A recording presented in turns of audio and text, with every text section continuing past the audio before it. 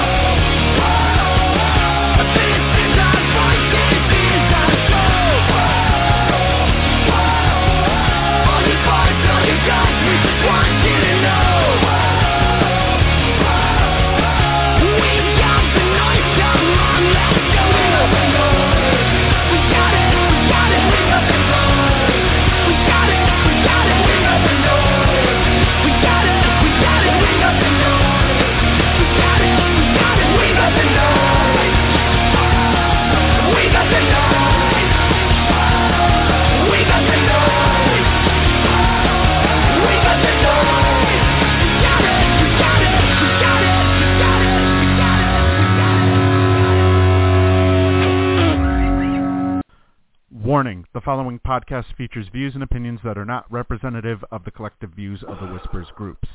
Some of these views may not be suitable for children. Accordingly, the producers and hosts of the Missy AE podcast must insist that no one attempt to take anything that is being said as representative of the views of any of the Whispers groups. Hello, everybody, and welcome back to another edition of the Missy AE podcast. And tonight we bring to you Sports Whispers Weekly, where we talk nothing but sports for the duration of the show. We do have a lot to get to tonight. We have some news in the newest saga involving Ja Morant from the Memphis Grizzlies. We also have the Doc Rivers situation to discuss. We will give an update on the conference finals for both the NBA as well as the NHL. The Toronto Maple Leafs are in the news despite being eliminated in round 2. There is, well, let's put it this way. This is going to be a podcast of turmoil, I guess we could call it, as there's quite a whole bunch of stuff to get to tonight. We do have Lou and Diane with us currently on the line. First off, a reminder, if you guys haven't done so yet, subscribe to the Missy AE podcast by going to blogtalkradio.com/MissyAE, or you can follow us on any of the major podcast networks. Let's get right to it. First off, Diane and Lou, how are you two doing tonight? All right, Steve. Good. Thanks for being on my show. I don't know how long I'm going to be on because I might have to deal with little brother later on, but I'll keep you posted. Okay, no problem. Chances are, actually, because my phone is basically going to carry over into well, no, it's not going to die, but it's going to, because I just paid it, it's going to carry over into the overnight. So I am not sure if we would be able to do the third hour because we might get disconnected potentially. You know how that usually goes. Whenever I end up paying my bill for some reason, it tends to basically shut off my service for like an hour or two. And then all of a sudden, it pops it back on. No, it doesn't shut off all day, but it's just weird how they do it. It's like they have to. Yeah. It's like they have to process everything, I guess. I don't know if we will. I don't know if we'll have the full 3-hour show tonight. We may not. We may just do 2 hours, but we do have a lot to get to, though. Why don't we start out with the NHL, because there's a ton of stuff to get to. Yeah. First off, we have the conference finals, Game 2, first off with the Florida Panthers and the Carolina Hurricanes. Florida currently leads the series 1-0. However, Carolina did score first in tonight's matchup with a 1-0 lead after the first period. Carolina with a whopping 20 shots on goal in the first period. Somehow Florida was able to recover. They only had 2 shots on goal, I think, up to about 6 minutes remaining. And somehow they were able to climb it all the way up to 11 shots for the Florida Panthers. Florida did have, or actually both sides, I should say, had a goal taken away by coach's challenge due to offside. However, the one goal that has counted so far is Jalen Chatfield's goal at the 1:43 mark of the first period, the very beginning of the first period, thanks to a goal by him with assists to Sebastian Aho and Stefan Noesen. And I remember we talked earlier, Lou, about the kind of response that we might see from Carolina potentially today. And what would the response be, considering they did lose in an epic 4-overtime game that almost went 5 overtimes? They were, been only the fifth. I think it was, 12 it seconds was away. what, 10 to 13 seconds away? 12. So 12 seconds away from a 5th overtime. And Lou, I believe you have some stats on that? Yeah, right now I don't think that goal counts. So right now they're actually still playing that first game in the 43rd overtime of Game 1. Mm-hmm. So that's all I'm saying. It was like going to be that close to only the 5th game, in playoff history to go to 5 overtimes, if I'm not mistaken. I think it was. But the last one was in August of 2020 during the pandemic year when that went 5 overtimes, and because they don't happen that often. So no, they do not. We thought a goal was counted in the first overtime, but a goal was disallowed after the old in the crease rule. That old right pitching rule that's happened in the past. Case in point, say Dallas versus Buffalo back in 1999. Yeah. So it was almost like a repeat of that. And it took there was incidental contact. Goal. Yeah, there was incidental contact between Jack Drury of the Carolina Hurricanes and Colin White of the Florida Panthers. Well, Drury nudged White, which ended up sending White slightly into the skate of Frederik Andersen for the Carolina Hurricanes, which prevented Andersen. Yes. So it said after the review, there was enough contact to warrant goaltending interference, and the goal was laid off. The ruling said that White had significant presence in his crease and made the contact with Andersen that impaired his ability to play the position. Rule 69, paragraph 1, states that a goal is disallowed if an attacking player, either by his positioning or contact, impairs the goalkeeper's ability to move freely within the crease or defend his goal. And so the game went on and on and on. Nerve-wracking. Now, naturally, it made a lot of sense. Yeah. Now, I turned the game on at late, to see what's going on in the update pregame. Then I found the game was supposedly we found the game was over. So naturally, I just turned the game off and went to sleep. Then I find out it went 4 overtimes. Okay, what did I miss? And then I found out about the skin and the crease ruling. Oh, boy. You think you had the game won. Luckily, you did wind up winning the game, but that was just like, oof. I was, if I would say to watch the whole game, I would be exhausted. Luckily, they took off yesterday's practice just to recover, because that game was just pure exhaustion after that. Well, yeah, it's a game. Playing in marathon games like that, it's basically a battle of attrition. Which team wants it more, and we ended up obviously seeing who ended up wanting it more. But this is something that we've been kind of seeing in recent years. As a matter of fact, just not too long ago in the AHL, the Lehigh Valley Phantoms played in a playoff game against the Charlotte Checkers that lasted 6 hours and 6 minutes in 7 periods of hockey. I believe it went to 7 overtimes. No, 5 overtimes, actually. Okay. Yeah, 5 overtimes, and this was back in 2018, where Alex Lyon, who is actually right now one of the goaltenders for Florida, he had 94 saves in that game for Lehigh Valley on 95 shots.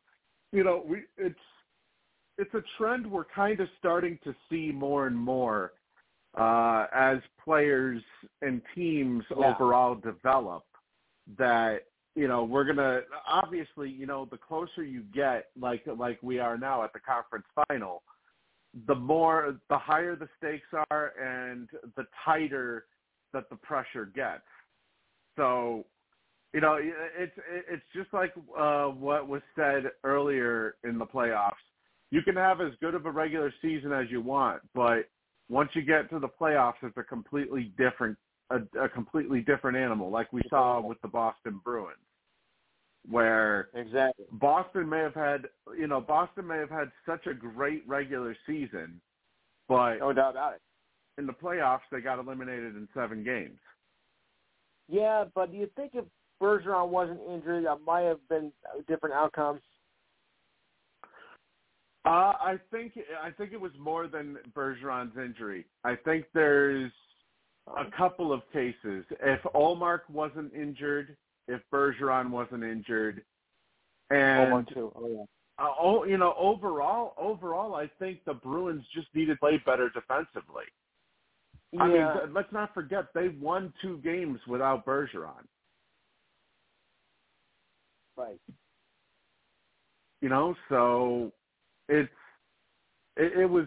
I mean, yeah, injuries played a factor, but a lot of it had to do with, just the defense was horrible at times from the Bruins side.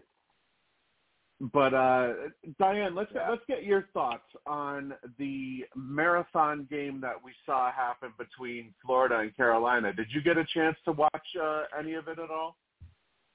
And no, I didn't see it.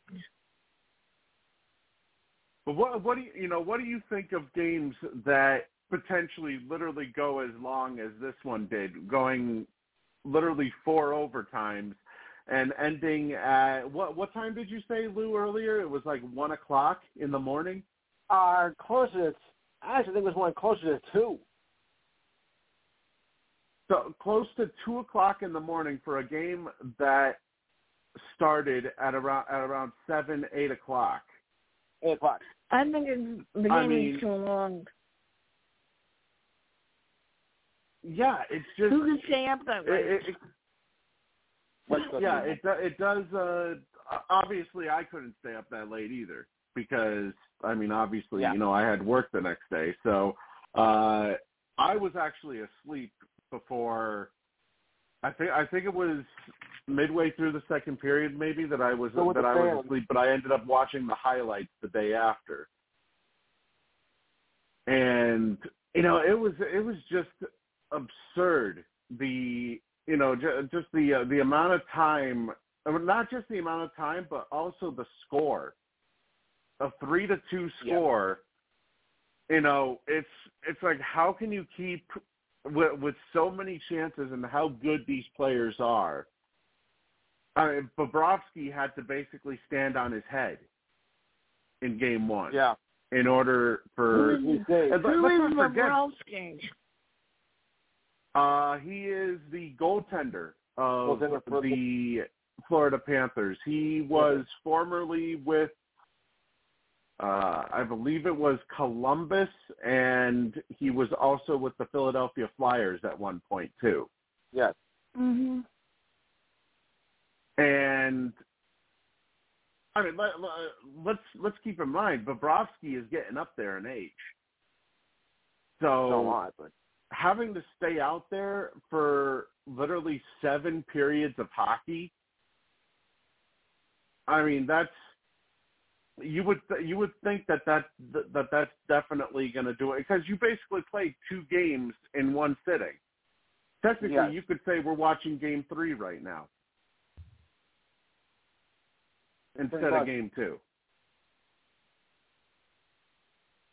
But it's, Florida, they did end up scoring on a Matthew Tkachuk goal in overtime, which I did say earlier that Tkachuk would probably be your Conn Smythe Trophy winner, but I believe he does have competition. Carter Verhaeghe actually has 14 points right now in the playoffs. So I think Carter Verhaeghe is probably the competition for Tkachuk if the Florida Panthers go all the way and end up winning. And actually, there's a little stat here. A team that won the President's Trophy the year before, Florida could be the 3rd time in recent memory that a team that has won the President's Trophy the year before would then go on to win the Stanley Cup the very next year. The other 2 more recent instances were the Detroit Red Wings of the 90s and the Tampa Bay Lightning, when Tampa just had back-to-back wins like they did. Which, it's hard enough to win the President's Trophy to begin with. It's even harder to win the Stanley Cup. So Florida, I believe has a realistic chance at lifting the cup this year. Granted, it's easy to say that they're down to the Final Four, but this Florida team, it seems like ever since they made that goaltending change to Sergei Bobrovsky, and they also got Sam Bennett back in the Boston series, ever since those 2 key moves, it just seems like this Florida team has been a team of destiny. What are your thoughts on that, Lou? Do you think Florida has a legitimate shot to take it all the way this year? Judging from what I've seen so far in the playoffs, I would think so. Well, to win the Eastern Conference, yes. I'm not so sure about winning the Stanley Cup. I think Vegas or Dallas may have something to say about that. But I think they look pretty to win the Eastern Conference. And let's also talk about Carolina. Carolina, this is a team who's badly banged up. They've lost 3 of their top players for the rest of the playoffs or the season. The series. Right now, they're losing the series, but if they can somehow come back, tie the series up after tonight, and maybe perhaps beat the Florida Panthers in this series. Could we see who do you think, in your opinion, Lou, matches up better against Vegas or Dallas? Would it be Florida or would it be Carolina? I would think Carolina. By the way, I can stay on for the duration if it's either 2 hours or 3 hours. We're doing a little bit of Monday night, so we're good. All right, good to know. I just got the info. Yeah, Carolina, here's the thing. Carolina, I believe, has the edge goaltending-wise. Depth-wise, it's hard to tell because, Carolina, they've been able to sustain the level of production that they've had this postseason, despite losing their two best scorers early on in the postseason. So, I guess maybe they would have the edge there, but Florida, it just seems like they get scoring from anywhere, basically, from anybody. So I don't know exactly who to give the edge to overall when it comes to, the overall better team. But I do think if we're talking, yeah, you may have to flip a coin, honestly, for this one. But if we're talking overall, if we're talking goaltending, it's definitely Carolina. Yeah. They did lose game 1 in 4 overtimes, but Anderson, he does have a little bit of a history of choking, but he's been overall completely solid this year. So, what are your thoughts? Oh, go ahead, Lou. Yeah, because I was baffled by it. I'm thinking the game was over. So I wake up yesterday morning to check, of course, all the other scores, and I find out what I miss here? I thought for sure the game was over. 3 minutes into overtime, and I found out what the hell? Did I wake up on some other planet the next day? I went to 4 overtimes. How was that possible? Now it's suddenly that old thing, of course. So, yeah, I guess you can say that I was the ace of the week this week for jumping the gun a bit early. Oh boy. Well, if you look at the replay though, it is abundantly clear that there was contact. Yes. So. Oh yeah, now I saw it. Sure. Granted, I've seen plenty of Bruins goals get taken away this year due to incidental contact, no matter how little. That's literally like if you come in contact, like literally the littlest sliver of your body comes in contact with the goalie, that's goaltender interference. No matter how small of a fraction of your body comes in contact. So, clearly that's what we ended up seeing in this match, or in game 1 here. And, ultimately it didn't matter. It didn't matter anyways because,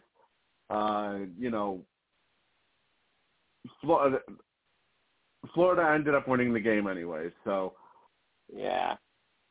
But Diane, what are your thoughts on this matchup? Who do you think has the shot to has a shot to take it all the way between Florida and Carolina?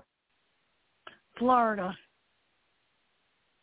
You know, I think I kind of agree, because Florida, no matter, here's the thing with Florida. Let's not mince facts here. They took the Vezina Trophy winning goal, or soon to be Vezina winning trophy, or Vezina Trophy winning goaltender Linus Ullmark to the woodshed in the first round. Yes. And then, obviously, we saw what they did to Tampa Bay last round. Right. Or not Tampa, to Toronto last round. Yeah, in case you're wondering, Ullmark is the goaltender for the Bruins. And, you know, he's the not only is he the goaltender for the Bruins, but he is the Vezina Trophy goaltender, or soon to be the Vezina Trophy winner. I mean, come on. It's, looking at who he's up against, and considering his numbers, it's pretty much a foregone conclusion that he's going to be the Vezina Trophy winner for this season. So, but if Florida can do that against a guy like Ullmark, I mean, sooner or later, you know, Anderson may be solid right now, but sooner or later they're going to get to Anderson. Yeah. And I wouldn't be surprised if they may potentially open up the floodgates against Anderson, because I've seen Frederik Anderson be involved in certain playoff performances in the past, and while he's overall been solid, usually there's at some point the floodgates open. And I do think Florida has the opportunity to make that happen. Now, on the other side, we have the Vegas Golden Knights with a 4-3 overtime win last night to take a 1-0 series lead over Dallas. And I got to tell you, you know, I said this earlier on your show, Lou, playoff experience matters. Finals experience matters. Yeah. And that's what Vegas has. With Alex Pietrangelo. Yeah, you have Alex Pietrangelo on there. You have Alec Martinez, who won two Stanley Cups with LA. You have Bruce Cassidy, who coached the Bruins to the 2019 Stanley Cup Finals. Of course, they ended up losing in 7 games, but still. Yeah. By the way, it is now 1-1 with Florida tying up the score here in the first period. Here we go. But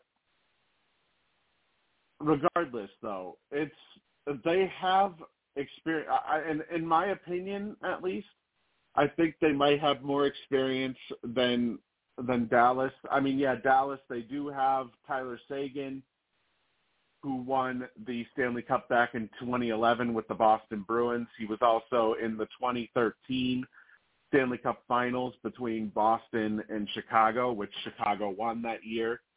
You know, there's experience on both sides, but I just think with how Vegas has played this year, and it kind of seems like Bruce Cassidy feels that he has something to prove, that he was unjustly fired from the Boston Bruins, which I still agree to that. I still believe that he shouldn't have been fired based off of his resume. He shouldn't have been fired. But I mean, we saw what happened with a new coach anyway. The new coach brought up a revitalized group of players that brought on such a historic season like we saw this year, the best season in Bruins history. Of course, though, it didn't end with a Stanley Cup victory, though.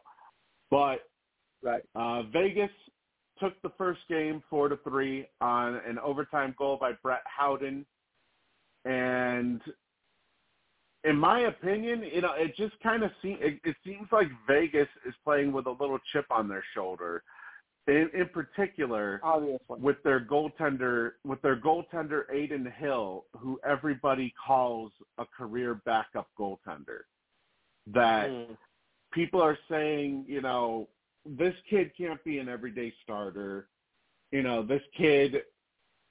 Why not? Can't be. He can't be an everyday starter. He's just going to be a career backup.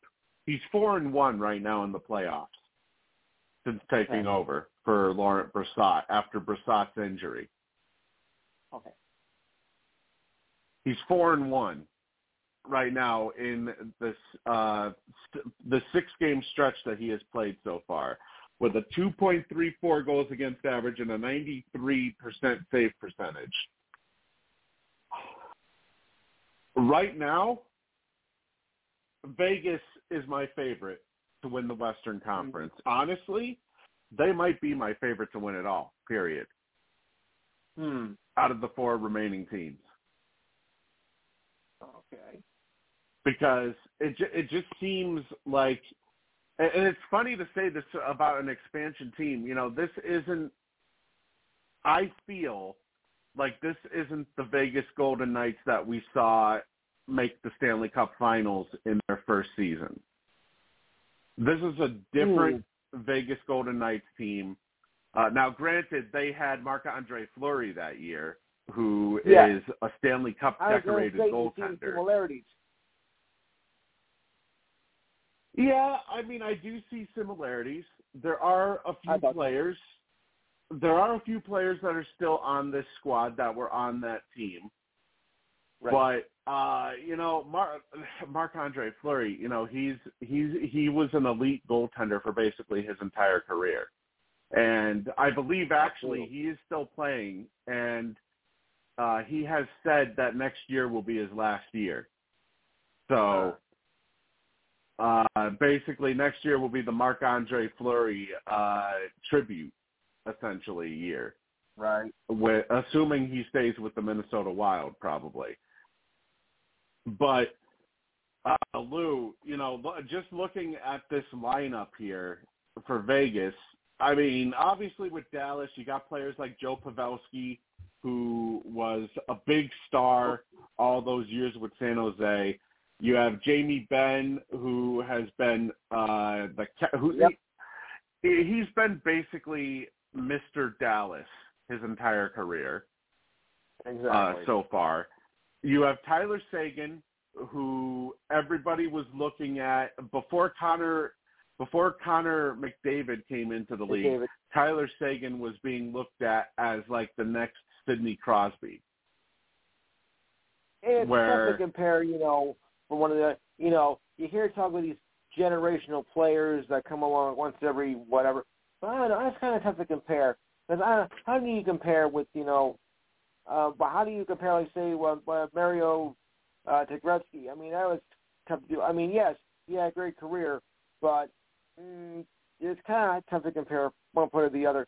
Just like they're comparing this new NBA player coming from France coming to the league. They say he's a once-in-a-generational player, looking to be like the next Tony Parker or maybe Kareem or whatever. How can you tell? He hasn't even played a game yet. Oh, yeah, Victor Wembanyama. You know what? Let's go over there for a second. Let's go over there for a second. I'm glad you brought that up because I have a little bone to pick here. It kind of seems like, people say the NBA draft lottery is by chance. Is it really, though? No. Because this is, the rumor going around is this is going to be Greg Popovich's last year in the league. And we all know how he had the Tim Duncan sweepstakes back in '97 when San Antonio had the third worst record in the league, and yet they ended up getting the number 1 pick. They draft Tim Duncan, And we all remember what happened after that. Tim Duncan, 5 NBA championships later. Yeah. But now, San Antonio was tied for the second worst record in the league. And I I feel bad for the Detroit Pistons. They sucked all season long, and only to lose to the San Antonio Spurs in the draft lottery. Mm-hmm. Oh wow, we're gonna get in here now. And so the top 5 teams of this draft lottery, San Antonio wins the Victor Wembanyama sweepstakes. So they will take Victor Wembanyama at number 1, assuming nothing else happens. Number 2 will go to the. Yeah, I mean it would be honestly, in my opinion, it would be a shame if they don't go for Wembanyama, because I'm kind of buying in, believe it or not, into the Victor Wembanyama hype. Yeah, I know. It's hype. It is hype, but here's the thing. This kid played in the G League this year. Instead of going to college, he decided to go to the G League. And he played alongside grown men, essentially. Right. Yes. So, he's been preparing to play in the NBA. Well, I should say technically he played for the Metropolitans '92, but they did play against a couple of G League teams this year. Mm-hmm. He had 2. Okay, let's give you the numbers. Actually, he had 2 games against G League teams, against the G League Ignite, which also featured Scoot Henderson, who was projected to be the 2nd overall pick in this year's draft. In the first game, Wembanyama had 37 points, 5 blocks, and 4 rebounds against the G League Ignite. Wow. In the second game, he had 36 points and 11 rebounds. So let's keep in mind, he's playing against men. The big guys. Yeah, he's playing against men. It's not like he's playing against other people his age. No. So for him, and I mean, let's just take a look at players that came from the G League Ignite. Jalen Green, who's now with the Houston Rockets and is probably Houston's best player right now. He was drafted 2nd overall from the G League Ignite.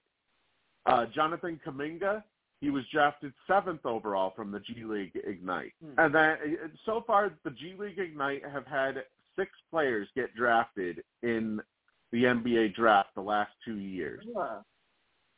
And all of them came before pick number 40. So they were either high 2nd round picks or 1st round picks. So, these are NBA, legitimate NBA hopefuls or NBA actual NBA talents, and he just completely went to town on them. So, I like this kid's game. The thing is, I still feel he's like Chet Holmgren. He needs to bulk up a little bit before he comes into the league. Because the one thing we don't want to see is we don't want to see him going down with some sort of injury. I know. Where, we don't want to see him going down with some sort of injury where it's like it will remind you of who was that player who got injured in college? Was it Paul George that got horrifically injured where the bone where his leg bone went right through the skin? Yeah. You know, we don't want to see that was gruesome. Because basically, if you don't have any muscle, you're just going to get bodied by all these big guys that are going around the league now. So I just find it kind of fishy that in Popovich's potential final season, he gets gifted a huge prospect like Wembanyama, setting San Antonio up for the next Tim Duncan era. Yeah. But what are your thoughts on that, Lou? Well, like I said, he hasn't even played a game yet in the NBA, so I think it's kind of tough to compare him to, like, say, a Tim Duncan or a Tony Parker who came from France or any of the other players like that. Let's see what he does, because they said the same thing about Ben Simmons, and look what he turned to be, a complete waste of air. So, on one side, he could be the greatest thing since sliced bread, or since Parker, Duncan, or any of this, or he could be a dud. So I'm saying let's not think prematurely on how he's going to be, because no one can know he's going to be, even despite all this hype. I mean, yeah, you could be the number one player of the draft, and you could suck. You're like, well, we only scored 3 points this game, we only scored 1 rebound. And we were thinking this guy's going to be the next big thing in the NBA. He's a chump. So, I think it's kind of like a bad omen, to prematurely think that he's going to be the best, the next greatest player. Let's see how he does in the first few games first. And supposing he's on a crappy team, so there goes your post right there. So wait to see what happens, like when he gets started playing for real in the NBA, and see where he stacks up. Because right now, he's got a lot of hype, but that's not all he is hype. And you can't really believe it either. I know. Right, and a little stat remember, that here, was he is actually listed. When Ben Simmons was ranked the 50 greatest players who didn't even play a game yet in the NBA, and at first he didn't even play because he got injured, and he hasn't done crap. Right, but to be fair though, Ben Simmons was actually technically overrated even coming out of college. Yeah. I mean, he was a Ryan Leaf of the NBA. Oh dear. Yeah. Yeah, Jim, who obviously our producer. Without him, we wouldn't be able to have these podcasts.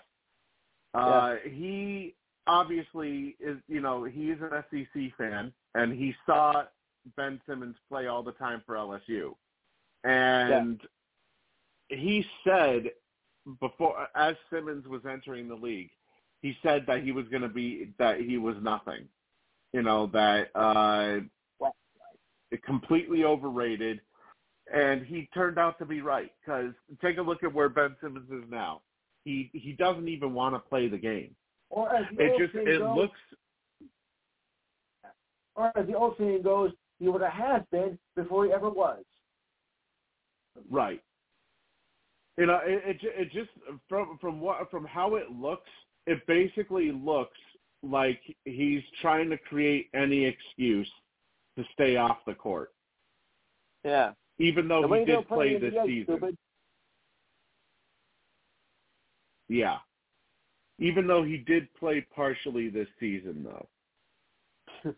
Yeah. But here's some stats, actually, for Victor Wembanyama. Victor Wembanyama, and by the way, he will work with with Tim Duncan after he gets drafted. It's been said that he will work alongside Tim Duncan in San Antonio. Okay. So Duncan's going to whip him into shape, and if he plays anywhere close to the way Tim Duncan played, and let's remember, Tim Duncan was actually shorter than him, and we saw what Duncan was able to do. We saw how Duncan was able to dominate in the post and everything at 6'11". This kid is 6'5".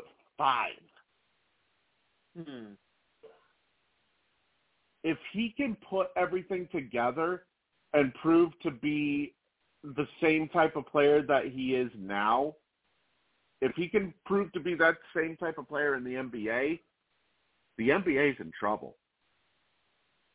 Yeah. We may be looking at a game-breaking big man. Because, let me just read off some of these stats here for you. Okay. This year, with the Metropolitan 92s out in France, 21.6 points per game, 10.5 rebounds per game, 2.5 assists per game, 3.1 blocks per game. 3.1 blocks. That's a lot for blocking. He did have 0.7 steals per game, and this is in 32.3 minutes per game as well. So he's playing full-on starter minutes. 46.8% shooting. Free throws could use some work, only 83.7%. He's clearly not going to be a three-point shooter, though, 28.3% from three. So, there is work that needs to be done, but he's listed as 7'5" when in shoes, and he has a wingspan of 8 feet. Regular Birdman. Which basically is, the length of his arms, essentially, for people who don't know what a wingspan is. It's, this is definitely, people would call this potentially a project. Some people would call this kid a phenom. But as you said, we don't know how he's going to translate over into the NBA. So, but for him to be, he's been listed as the consensus number 1 overall pick, quite frankly, even since before last year's draft. So I feel that should at least say something. Speaking of basketball, we do have the Denver Nuggets in a must-win Game 3 for the Los Angeles Lakers, which, by the way, started out horrifically for L.A.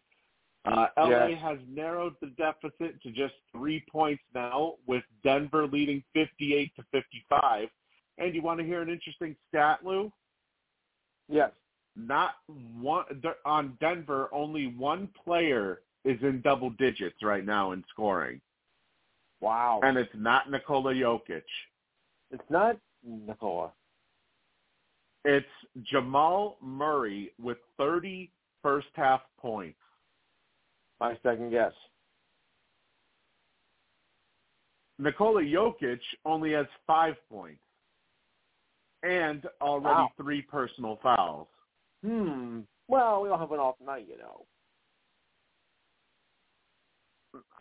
Granted, there still is a whole entire half to go, but it seems like Denver.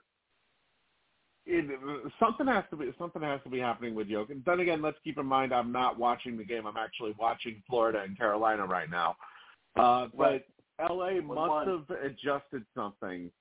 LA must have adjusted their game plan. Maybe they're triple teaming Jokic or something. I don't know, because whenever Jokic these first 2 games, every time he faced a double team, it was basically a layup line.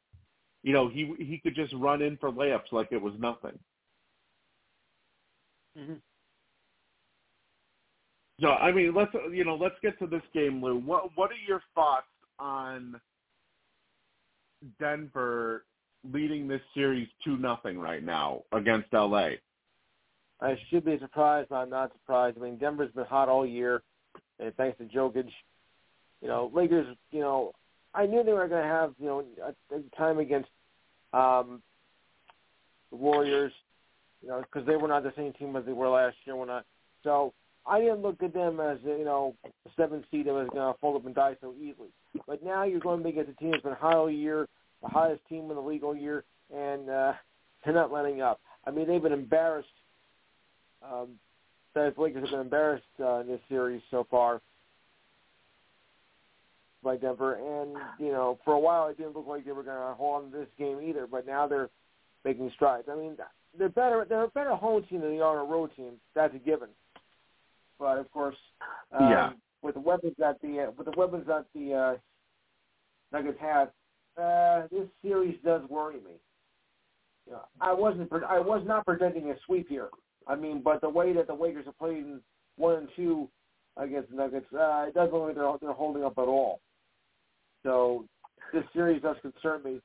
And if the Lakers don't, make some changes, it's going to be a very quick series for them. So right, and I'll tell you this, Lou. I'd give the Lakers a better shot right now than I would the Celtics.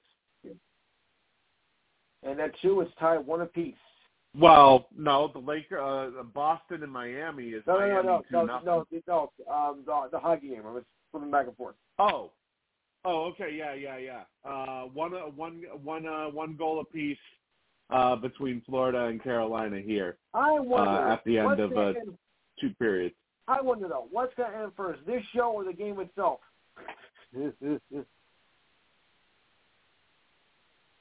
I don't know. You know, that's a good question. It might be close. That's a very good question. It might be close. Let's see. Well, we're going up here right now, but we're going into the third overtime of Game 2 over here. So looks like we ended first tonight. Okay, it could happen. But then again, yeah, to go 4 overtimes back to back, that's a little hard to come by because you're pretty much now running out of adrenaline at that point if you go that long. You're not going to see every game in this series. I can tell you that right now. Because sooner or later, you're going to give out, in the series. Yeah, and by the way, the fourth goal, or the Florida goal, was scored by Alexander Barkov. His 4th goal of the playoffs, with the assist going to Josh Mahura. So Barkov, that's another guy that everybody has been wondering why he's been so dormant in this playoff, in these playoffs so far, because he's a much better player than only 4 goals scored in the playoffs so far in this run, because he had a 23-goal season this year. In the first round, he was only limited to 1 goal against Boston. And everybody was beginning to want, and let's not forget, last year he had 39 goals for this Florida Panthers team. So everybody's been wondering, okay, when is Barkov going to wake up? And it's very odd seeing him scoring only his 4th goal of the playoffs so far with the goal tonight, because everybody's been waiting for him to basically explode. That's another to look at here, Lou, is if Florida does advance, they still have the uncertainty of Alexander Barkov. He could basically explode at any moment. Which, I mean, it would come to Florida's benefit, obviously. But this is obviously still a very close game, a very close series, and I would not be surprised at all even if Florida takes tonight, I would not be surprised at all if somehow Carolina comes back and ties it up in Florida to force a Game 5 out in or back here in Carolina. I wouldn't be surprised at all.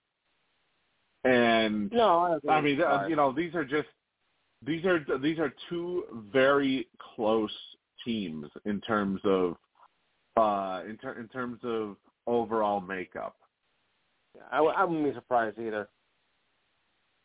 No, definitely not. I would be surprised if Florida basically either sweeps this series or wins in 5 games, I would be very surprised, because Carolina, there's a reason why they were the number 2 team in the entire league. Yes. Behind Boston. Carolina, they have way too many weapons that I would be stunned if somehow Florida is the team that basically puts an end to their to probably one of their best seasons in quite some time. Yeah.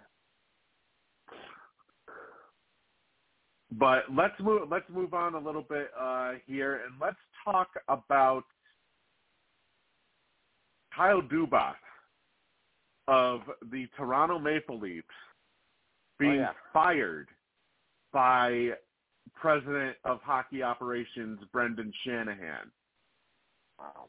They fired Kyle Dubas even though he constructed a team that finally got Toronto to the second round for the first time in, decades. This, however, forced a domino effect, you could call it. Right. As not only did Kyle Dubas get fired, but Jason Spezza resigned from the Toronto Maple Leafs front office, as he's real good. He's real good friends with Dubas, and he resigned in solidarity with Dubas. And Jason Spezza himself, he's a Toronto guy. He was born and raised in Toronto, so it just shows you how poorly this whole entire situation was handled. The fact that a guy who's basically Toronto through and through ended up stepping down like he did. However, that's not the worst part of it yet, though, as there's now been rumors that because of Kyle Dubas being dispatched by the Toronto Maple Leafs, and let's keep in mind, every team has their big stars. The Boston Bruins have Patrice Bergeron, David Krejci, David Pastrnak, Brad Marchand. The Devils, they got Nico Hischier, Jack Hughes, and so on and so forth. And his brother. There's a couple of huge names that are pissed off about this firing. We're talking about Austin Matthews and William Nylander. Maybe 2 of their biggest stars that they have on this roster right now, who will be free agents at the end of next season. And not to mention, not only will they be free agents, they'll be unrestricted free agents. So Toronto, if they want to hang on to them, they're going to have to sign them to an extension. They can't just tender them a qualifying offer, because you can only do that to restricted free agents. And just looking at the numbers that these guys have put up, Matthews is going to get paid and Nylander is going to get paid. Austin Matthews, he's basically a perennial MVP candidate every single year. He had 40 goals and 45 assists this year in 74 games for the Maple Leafs. And he's considered to be basically the captain of the Maple Leafs roster. William Nylander had 40 goals and 47 assists for 87 points. Toronto, in my opinion, made maybe the biggest mistake of their off season so far. Yes. By getting rid of Kyle Dubas. Dubas did what he could with the resources he had to put together a team that could potentially win it all. And now there's rumors that he wants to take a step back and he wants to step aside. However, I do know that the Pittsburgh Penguins are supposedly after him in the market because Pittsburgh is looking for a new general manager as well. So now you have a guy like Kyle Dubas who not only do you get rid of him, but you also piss off two of your biggest stars in the process by doing that in Austin Matthews and William Nylander. Now, you also have Mitch Marner and John Tavares, but they're under contract for the next couple of years at the very least. So the Maple Leafs don't have to worry about them. But I'll tell you right now, this now forces the Maple Leafs to be at an impasse. They may have to trade Matthews and Nylander if they can't get anything done. Let's bring in Alex, who is now joining us. Alex, you're joining us right in the middle of this news story here. Basically, what has happened is the Toronto Maple Leafs have fired their general manager Kyle Dubas after their second-round loss to the Florida Panthers.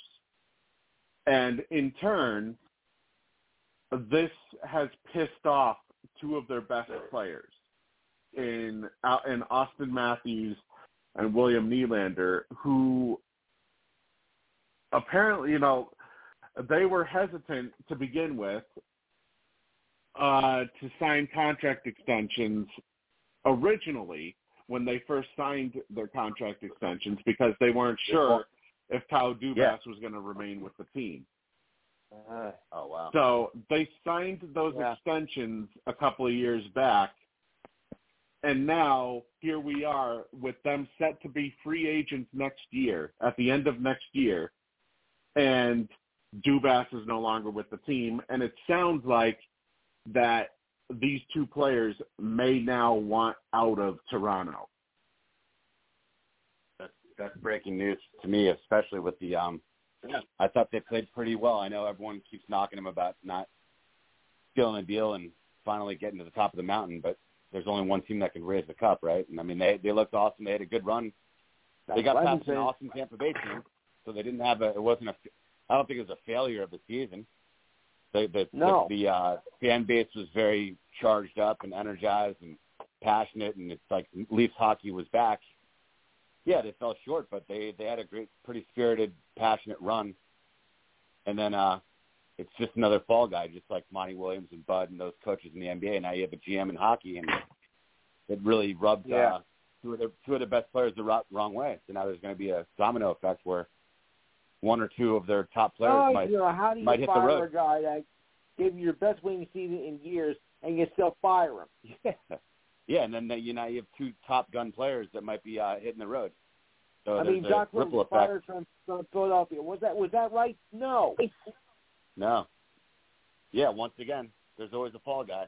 That's this common theme the last couple of weeks with all these coaches and GMs getting shown the door. So, yeah, not surprising. If the season was reversed and say you were like, 20-62, you deserve to get beat up on your ass. Yeah, exactly. But when you had your best winning season in over 20 years and you always like, you fire him? Yeah, Lou, that's a great point. That's even a better stat than what I provided. I mean, that's a great run. Best season in 20 years. Best season in 20 years, and he gets the pink slip. Yeah. That doesn't sit well with the top players. So now they're going to pay the price, and maybe Matthews and the other guy leaves. No, it doesn't make sense legit-wise either. No. And now it's there's a report coming out from The Athletic that is claiming that Dubas had been at odds with team president and NHL legend Brendan Shanahan for quite some time. It says here that a pattern of issues between Shanahan and Dubas had developed over several seasons, including the Maple Leafs president stepping in and blocking trades, as well as dictating other moves that the former GM didn't always agree with. I've noticed that theme with NHL camps and NHL franchises the last few years where you see, like Rick Tocchet, you guys can name 3 or 4 others, but these former players that think they're like demigods, that think they're the best thing since sliced bread. Once they get to the front office, they step in and try to overmanage, and they get rid of people. I mean, just because you are an awesome, all-star skater doesn't mean that you're going to be a great front office person. So I don't know what the hell Shanahan was doing, but that sounds pretty dirty to me. Yeah, this just seems like they were waiting to ride out Dubas's remaining contract, and that Dubas basically, his contract was up at the end of this year, and they've now chosen not to renew it. Why don't we let's challenge Shanahan to take the GM role and see what he does. See if he can get the second best season in the past 21 seasons. See if he can do better than what he just got rid of. If he's such a guru, let him control the ship. Well, let's not forget, this is a guy. I mean, granted, players don't always transition into good executives. However, Shanahan was part of the Detroit Red Wings. He was part of the whole Detroit Red Wings dynasty that won multiple Stanley Cups. He was one of their top players. Well, I mean, look at Michael Jordan. And I know I beat a dead horse as a comparison, but look at Michael Jordan. Was the god of hoops, and I mean, he's been piss poor. I'm not saying Shanahan's been garbage like Jordan, quite frankly, with a suit on.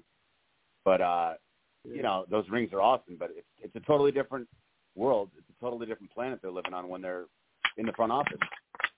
And oftentimes those guys will cut prospects that haven't performed quick enough. You know what I mean? They expect everyone to be as great as them half the time. So oftentimes they make rash decisions, premature decisions, and obviously, I mean, to go to the second round and then to veto his trades and then get rid of him, that's a baffling decision by Shanahan. So there is a report that was out that is out from earlier today from The Athletic.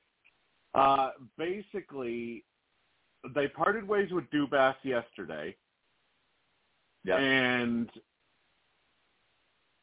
they had met with ownership last Sunday, Dubas and Shanahan, to negotiate the framework of a new deal. And it is believed that the future of current head coach Sheldon Keefe was one of the discussion points. However, though, there is also a belief within the organization that the roster would benefit from a major shakeup. And it sounds like Dubas was the first of those shakeups. And it sounds like his man, Sheldon Keefe, may be the next casualty. Yeah, maybe he was sticking to his guns and maybe he was defending the current coach, and maybe they got into a squabble over, they wanted the heads to roll and he wanted to keep his guy as the head coach. So maybe he fell on the sword. Maybe he fell on the sword and got fired. Maybe. There's always stuff. But however, though, they've been at odds for years, though. They've been at odds for years, not just over the coach. Yeah, but what you just told me about vetoing deals is pathetic. It's like, why even have the GM title if you're not even allowed to make deals? Come on. Right. Shanahan's like babysitting him on the job. Come on. And I will say this, firing Sheldon Keefe may be the wrong decision by Toronto if they choose to do this, because Sheldon Keefe has been with the Toronto organization since 2015, when he started as the head coach of the AHL Toronto Marlies, in where he won the Calder Cup in his season at the helm of Toronto. Since he began, as a head coach. Yeah, he's a great coach. And since he began his head coaching duties within the Toronto organization, between the AHL and NHL, he has never had a losing season. And they just had a great year. Again, if you're going to judge someone if they can't get to the championship or, to beat that Tampa series was awesome. It put them really back on the map. Like Lou said astutely, he pointed out that the best season in 20 years. How can you not define that or quantify that as a very, very good, successful season? Makes no sense. No.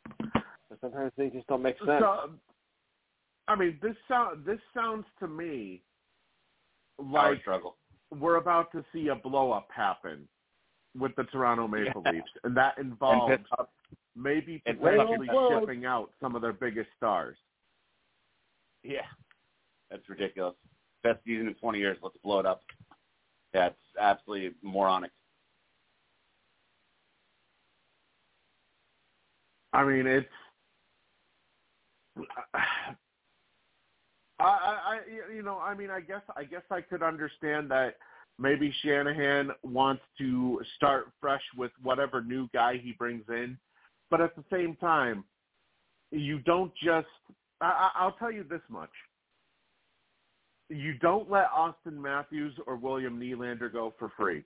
You do not, under any circumstance, let them hit free agency next year. You either come to an agreement now with them, you basically give them an understanding as to why you're doing what you're doing, and you get them to agree to an extension now. Otherwise, you trade them at the deadline for whatever you can get. It's ridiculous. Watch. They get what they deserve, maybe. They might lose their two best players. Just whatever you do, do not, under any circumstance, it's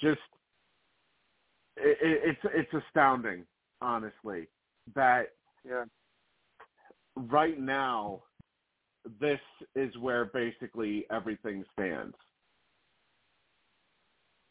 Yeah, I don't think they'll look back and circle this as a great moment in Leafs history. They just came off a really good year, and now they're going through all this controversy. Pretty bad look. I mean, what are your thoughts on this, Lou?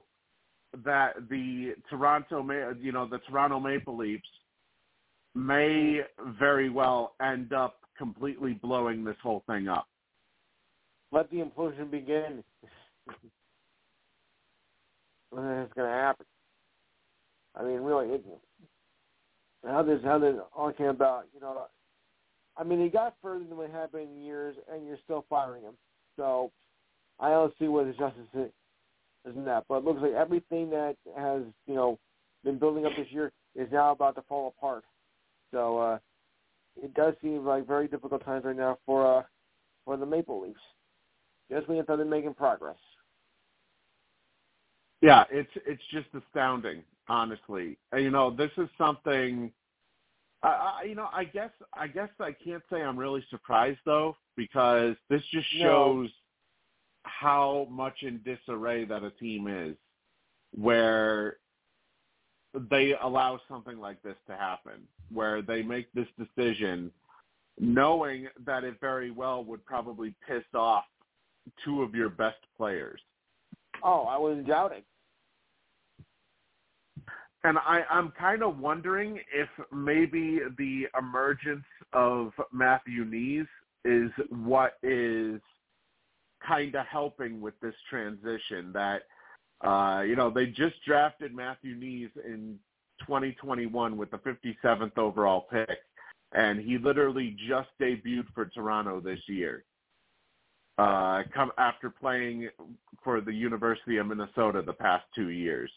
So I'm kind of wondering if maybe they think that Knies will be able to take over as the next big guy, and this will allow them to ship off somebody like an Austin Matthews or a William Nylander. That's a wicked pill to swallow for the fans after a great year that they're really back on the map, and now they're like, I guess, cost-cutting or looking to save money. That's pretty pathetic. Fans are going to be pissed themselves. Oh, they should be. They should be pissed. Yep. I'll tell you right now, Bruins fans, if this was happening in the early years of Bergeron, Marchand, and David Krejci, if this was happening in those years, Bruins fans would be pissed beyond all belief. Matter of fact, they were pissed to begin with when we got rid of Joe Thornton.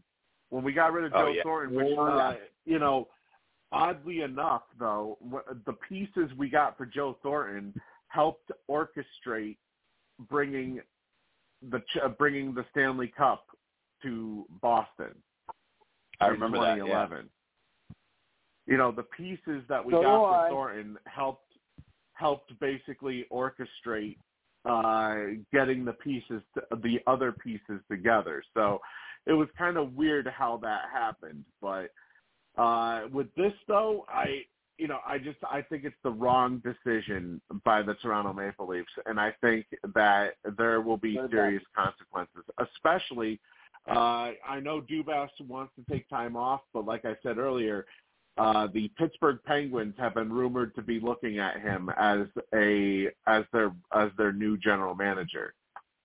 So that's something to keep an eye on moving forward in the NHL. You mentioned earlier, Lou, about Doc Rivers, and I was going to bring him up. Yeah. Doc Rivers being fired as well, I shouldn't say fired, but he was mutually let go, I guess we'll call it. No, actually, no, he was fired. He was fired. Escorted out of the building. Right, yeah. He was escorted out of the building. He was fired because he did say that he was expecting to remain as the coach for next season.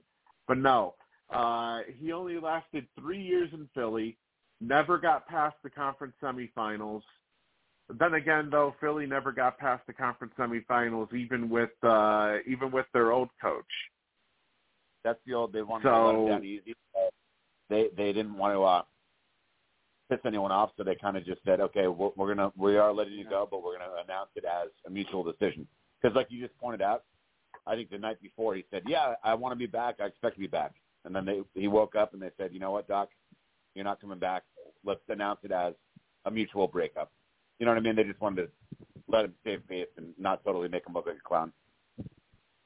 Yeah. Oh, they wanted it to be. I assume they wanted it to be a mutual breakup, but obviously he clearly felt that he was still, right. He was going to be back as the head coach. Yeah, mutual in quote unquote mutual, aka they forced him to agree to make it mutual. He didn't really have a say. And Brett Brown, who was the former coach of the 76ers, they never got past the semifinals with him. So, I think it's the whole, how they said to trust the process and whatnot. This isn't on Doc Rivers. This is on Philadelphia management. For almost 10 years they've had, or at least 7 years, I would say, 6 or 7 years. Remember, they've had 80 different really high draft picks, and they kept tanking, and then they built around Embiid, and then they add a clown like Harden. Now Harden's, again, skipping town like he always does. He's already halfway out the door. Bringing the wrong people. Again. Embiid's not getting any healthier or any younger, and now Doc's gone. They're going to keep resetting, and then Embiid hasn't been injured soon, knock on wood. You know what I mean? And then now they're going to build around Embiid again. Right. Tobias Harris has been a colossal kind of a letdown. Yeah, kind of a bum for a max deal. Embiid was injured. Yeah. Embiid was injured. He tore part of his knee. Oh yeah. No, I'm no good. Yeah. Good call. You're right, but I'm saying even more. Like, remember, he missed a couple seasons before he even suited up. So it's hopefully nothing horrendous. Right. No season-ending injuries. That's always a rebound or a fall away with him. Anything can go. Yeah. Anything can happen with his injury status. So they're really playing with fire. And if you fire anyone, fire the GM who brought in Harden and Tobias Harris. Some of these guys, they don't play hard. Look at Jimmy Butler. Those guys couldn't even tie his shoelaces. You know, those guys aren't winners. Mm-hmm. I think Embiid is a winner, but he's got the wrong supporting cast, and now they're going to be minus Harden. And they've traded a lot of those high draft picks away. Markelle Fultz was a bust. They traded him to Orlando. They wasted a lot of draft picks. So I guess the process is not looking any better right now. Right. I mean, you take a look at what they did this year. Brought in P.J. Tucker in the offseason from Miami, which was, in my opinion, I believe that was a good move. Good move. It was also a good move sending Danny Green over to Memphis in exchange for DeAnthony Melton. Yeah, and Green was kind of a scrub. It was good just to get him out the door. Yeah, Melton was good. Yeah, was good Melton was probably this postseason. Him and Niang were probably their only two good bench players that they had. This is their problem. Is they didn't have a bench. Nope. They just didn't have a bench. Doc doesn't like to really give guys extended looks. If they miss one or two shots, they sit for the next 2 or 3 days. And then he runs a lot of his starters into the ground with too many minutes. Yeah, you're right. He doesn't really trust the bench. And then when they're tired in the fourth quarter, they lose close games. I mean, just take a look at the players that they had on their roster this year. Dwayne Dedmon, who used to be good in his early years, Then all of a sudden, he basically rode the pine this year in between Miami and Philly. He rode the pine essentially. He was like a garbage time guy. Yep. Yeah, he was Harden's like a garbage time guy. James Harden's chauffeur. Yeah, he had a couple side gigs going. It did nothing on the court. Montrezl Harrell was such a bust. That guy was awful. Plays no defense. He's built like a brick house. Had his worst season. Plays like a ballerina, and he's built like a brick house. Had his worst season in his career. How do you go from averaging 14.1 points per game last year with Washington and 11.4 points per game last year with Charlotte to now averaging only 5.6 points per game off of the bench this year with Philly? Yeah. I will say, though, that guy literally just shows me right there. If you really watch it, though, I mean, that guy plays like no defense, apparently. And so I'll give Doc a little credit there. I mean, he's not going to play people who just like refuse to play defense. Although I guess he had to play Harden because Harden makes $40 million a week, so he was forced to play him. Yeah. But yeah, Montrez is just like he had empty stats. That's why he's been on so many different teams. Yeah, there was a trash, kind of a crappy bench. You're right. I mean, don't know if that's you have this guy no called option. You have this guy called Furkan Korkmaz. Who the fuck is that? Turkish or sniper. what? You have Jalen McDaniels. You have Danwell House Jr., who was one of their pickups this offseason, and he only averaged like 4.8 points per game. You have Shake Milton. Who appeared like he was going to be developing into, a good player. Yeah, like a Maxi Melton. And then all of a sudden, he had 8.4 points per game this year, but it just seemed like once the playoffs hit, they only used him in garbage time. Yeah, I'd say Melton out of those guards is the only guy legit. Like Maxi kind of took a step back. Instead, you use guys like Paul Reed, who the first thing you think of is Paul Reed. Who? Yeah. Who?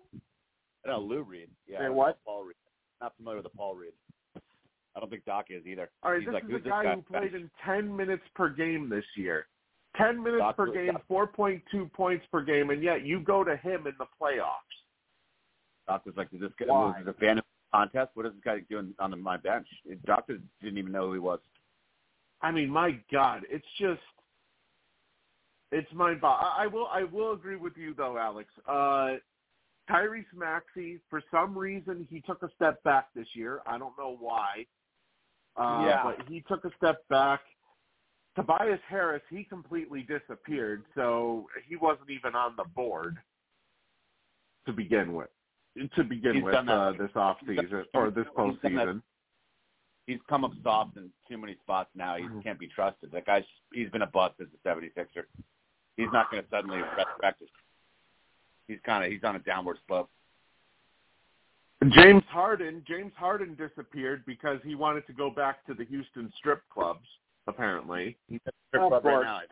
He's eating chicken wings at a strip club right now, somewhere. Yeah. And he's working. To top it all off, you then have your star player in Joel Embiid basically tell the entire team through media interviews, in your exit interviews, that the entire team sucks. Yeah, well, I mean, and that him and Harden can't do all the work. Not the best way to publicly blow everyone away with the bad words, but he's kind of right. But, yeah, there's a better way to do that behind closed doors. But, yeah, Embiid's pissed. Can't play any better than he did this year. This guy's supposed to be a leader. Yeah, I know, but, I mean, he is correct. There's obviously a better way to handle what he said, but he spoke the truth. You don't want to tell it to the media. You say it to the behind closed doors. But he's pissed off. He played as best as he ever has, MVP, and he has really – I'm sorry. I thought Harden several times in the playoffs was like 3 for 10. He had a couple of games where he was in single-digit points. It's absolutely unacceptable. The guy literally turns on and off with his effort. When he wants to try, he tries. That's not even excusable on a good high school team. He's making like $50 million a year, and you have to like remind the guy to hustle, and you can't even get the guy to play defense. He's embarrassing, I think. Let him go to Houston. Right. I do agree with that. I think, if you're a guy like Harden, it's not a playoff performance. Now, you don't want to play. You don't want to play defense. Perhaps. Sorry, I was just going to say, you don't want to play defense, then you don't. He doesn't deserve a ring. He's not a championship player. He does not hustle enough. He's not a championship player. I'm wondering if age is becoming a factor with Harden. I can never tell with the guy. Because let's face it, this is not the James Harden who once was elite for the Houston Rockets or the Oklahoma City Thunder. Never played D, but yeah, you're right. But then at the same time, Steve, but then he can score 9 points in like 2.5 minutes, and you're going, wow, this guy's awesome again. And then he just starts coasting and walking around again and not hustling. So I think he still has it. I think he literally just has a bad motor that doesn't like to run consistently. His effort level is not good. Or maybe he just wants to go back to the strip club. I don't know. Yeah, he's protesting. He wants to go back to Houston. Free chicken wings. Permission granted. See you, James. But anyways, though, it's granted, Doc Rivers has that history in Game 7 where he's never won a Game 7 on the road. And he has a poor record overall when it comes to Game 7s. But regardless of that, it wasn't the right decision, in my opinion, to get rid of James or to get rid of Doc Rivers. It just isn't. Well, look at the best two guys they have supporting their main guy, Embiid. Everyone and their brother knows in the NBA, especially, you need two, probably three really, really, really good players. Harris and Harden are completely their ghosts. They disappear in the biggest moments. So Doc Rivers must be pissed off and frustrated during all those losses. He can't make James Harden hustle. He can't make Tobias Harris get scared and pass the ball when he has an open shot. You know what I mean? It's not fair to Doc Rivers. He got a bum deal. So now you're potentially looking at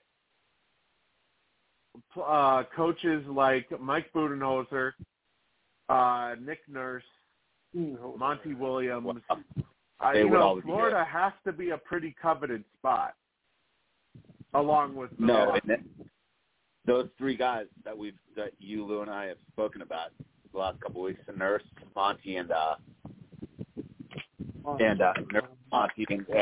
Those are, I'm sorry, I think Doc's pretty good. Those guys are all awesome. They'd be a slight upgrade, I think, or a solid upgrade from Doc. They better hire one of those three, not Big Brother Ty Lue. Right. Best friend of the players. They need a hard ass in there. I don't know if Bud's a disciplinarian, but I mean, look at Pat Riley and Spoelstra. They get the best. They get players going twice as hard as half the Philadelphia roster. Those are good coaches and good front office people. I mean, I don't know if Bud is that great. Bud had Jrue Holiday, Giannis, and Middleton and all those guys. I think Bud's really good, but I would probably go Nick Nurse. Again, I think they need someone who's really tough and will really tell the player. Well, if Harden leaves, though, they don't have to worry about babysitting. They can just have players that hustle without being yelled at. So, don't forget what Bud did in Atlanta. He gave them a 62-win season. Yeah, I'd go coach Bud there. He's right. like Philly too. And he still fired him anyway. I'd go coach Bud out of all the options. I'd go coach Bud in Philadelphia. The best fit, I think. Now, here's the thing. Philly, obviously, Doc Rivers has said that he wants to continue coaching, and he's going to wait for the right opening in order to do so. Doc, in his 3 seasons with Philly, he had a record of 144 wins and, if my math is correct here, 82 losses. And in the playoffs, he had a record of 20-15. Which, honestly, it's obviously it could be better, but it's not all that bad. No, it's not. So, I still stand by it. I think Philly's problem is obviously, Embiid I can't really call Embiid disappearing with 15 points because we saw in Game 7, we saw Game 2 Embiid come back again, where he seemed limited due to his injury. And I'm wondering if maybe that might have happened in Game 7. Injury, Harden, and again, injury, and I really believe, too, just being tired. He's literally carrying the Philadelphia roster because dudes like Harden and Tobias Harris like to sleepwalk instead of playing as hard as Embiid. Embiid was doing all the heavy lifting. He got tired. Right. And he was playing a little bit injured, too, like you said. Harden is a different scenario. Harden, I don't know. Maybe I'm wondering if maybe it's just the fact that he's getting up there in age. Yeah, it could be that too. And he might have mentally checked out for all we know. He might have mentally checked out, and maybe he wants to go back to the Houston strip clubs. Which, by the way, that's the hot rumor, by the way, that he is going to re-sign with the Houston Rockets in free agency. Yeah, the owner of that strip club is throwing a party right now in celebration. Yeah. The girls getting paid, and James getting LA ID too. Everyone's happy in Houston. Philly, this, in my opinion, I feel like they should have done more to try and put together a good bench because they didn't really do anything. They lost DeAndre Jordan last year in free agency. They waived Isaiah Joe and Charles Bassey, 2 players that weren't going to stick around anyways. They didn't make any additions whatsoever at the deadline. It's tougher too, though. I mean, they have 3. I know Harris is ridiculous. Max, he has about 3 rebounds a game. He's a max player, and then Harden's whatever mega max, lazy mega max contract. So I don't even know how much they could have done. I mean, they added Melton. They added Montrezl was a massive disappointment. He was playing really lazy and uninspired.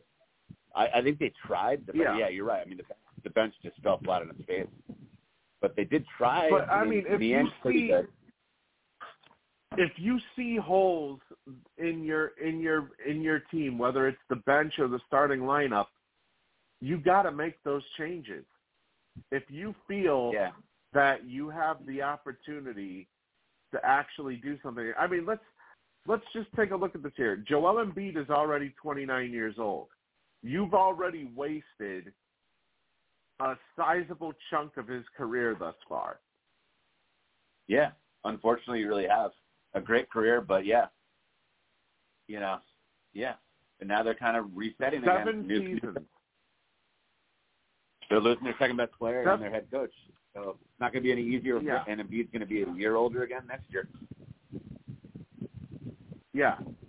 So you've already wasted 7 seasons of his career.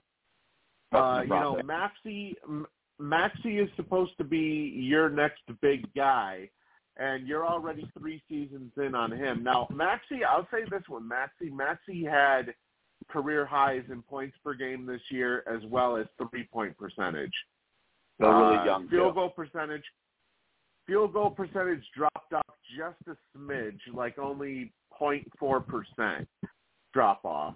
And what's interesting though is he saw a decrease in minutes per game by about 2, which I find a little bit interesting. But he did play in less games this year due to injury. Maxey could be a very good player again. No, I don't think though. I don't think you guys would either. I mean, he's not going to be like the number 2. He's not going to be the Batman and Robin with Embiid. He's not that guy. He's good. He can be a good starter, but he's like an all-star, second guy to Embiid. They need more help. They need a new guy to slide into that Harden second guy in command. That's a big hole to fill. And what do you know, Harden? Yeah, Lou, what are your thoughts, Lou, on the disarray that's going on with Phil? What is wrong with the Philadelphia 76ers? Where do they go from here after firing Rivers? Yeah, I mean, because first of all, Rivers never should have been fired. Taking them to their best season over 20 years, and looking at to be a shoe in the. Okay, still they lost in the Eastern Conference, which could have went either way, to be honest with you. I mean, it came down to that game 7, and you fire him. I mean, this is just like a big joke. And I even think Daryl Morey, the president of operations, had to say something about that too. There was no reason for them to get fired, and now it's like the Sixers had to start again from scratch after building a sense of momentum this year. And now they're back. Now they're back in the in the shitload, as we say. But Rivers never should have been fired. The whole thing is a travesty. And I personally would like to. I mean, not that I'm a Sixers fan, but there are reasons to get fired and there are reasons not to get fired. And I think the Sixers, Big Chuck Smith, made a big mistake in the firing of Rivers. Yeah, that's great. Also was a decent basketball player in his day too, or your Celtics and my Knicks. Doc, yep, number 25. Yeah, although his real name was Glenn. So number 25 in your program, number 1 in your heart. The Doc. Yes.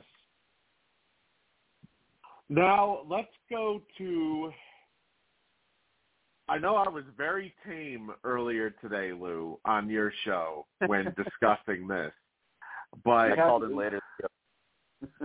The Boston Celtics down 2-0 against Miami. Wow. Yeah. Hey, just to preface this, I am a Celtics fan. I was born and raised Boston in all sports. Yeah. Boston is dead in this series. They're done. Yeah, what's to be done? They're cooked. I'm always very highly usually. No, they're cooked. They're done now. When you have a fucking brain-dead coach like Joe Mazzulla, who in back-to-back games allows a huge run by the Miami Heat in the third quarter and doesn't even fucking call a timeout, you're done. When you have a guy who thinks he's worth $20 million per season, even though he does jack shit off of the bench, yes, And not just that, he then angers the best player on the opposing team, trying to flex his muscles, puff out his shirt like he's this big badass. And then Jimmy Butler goes off. And let's keep in mind, Jimmy Butler was kind of dormant in Game 2 before that incident in the third quarter. Once that incident happened, I didn't know Dylan Brooks' stunt double played for the Celtics. That was laughable. Poking the bear part too. It was like Dylan Williams or Grant Brooks. He's like flexing, like begging Jimmy Butler to just go maniacal and just destroy him, which Jimmy Butler happily did. He just totally he poked the bear apart too. Yeah, and he was basically turned. He was turned into a meme overnight, basically, because of that. What? This dude shot he scored 8.1 points per game this season, and he thinks he's worth 20 fucking mil per season? That is Charles Barkley out there about a minute flexing like that. They won't happen, but I mean, he'd also probably be on suicide watch, but they should even deactivate him after what he did. Does it come to that? He literally lit Jimmy Butler on fire for the rest of the night. I'll tell him on fire. You know, I'll tell you this right now. If this dude asks Grant Williams, if he asks for $20 million per season this offseason, just let him go. Just let him walk. Exactly. He should ask for a second chance and just hope that he stays on the roster somehow. He's not getting a raise. You know, this was the fourth year of his rookie deal, and you would think in year number 4 there would be a sizable step up. Not only did his numbers go down in field goal percentage, his numbers went down in three-point percentage, in free throw percentage. His numbers only went slightly up by 0.3 in points per game. He went from 7.8 to 8.1. This dude has fucking done nothing. Yeah, he had a couple of clutch shots last year in the playoffs. He's done nothing. And he wants $20 million per season. Give me a fucking break. I would up his contract. No, after last night, he's not going to ask for that after last night. He basically just cost himself millions. He should be embarrassed. Maybe there was another one, too. There was another thing, too, where he tried to show off against Atlanta. I think it was Atlanta, where Boston had the chance to win the game in regulation. He then, that was the game that I think DeJounte Murray was out. He had the chance to win a game in regulation. All he had to do was land 2 fucking free throws. He starts flexing his muscles before the free throw shots begin, saying this game is over, and that he was going to land both of them. Okay, he then embarrassed himself. Missed both shots.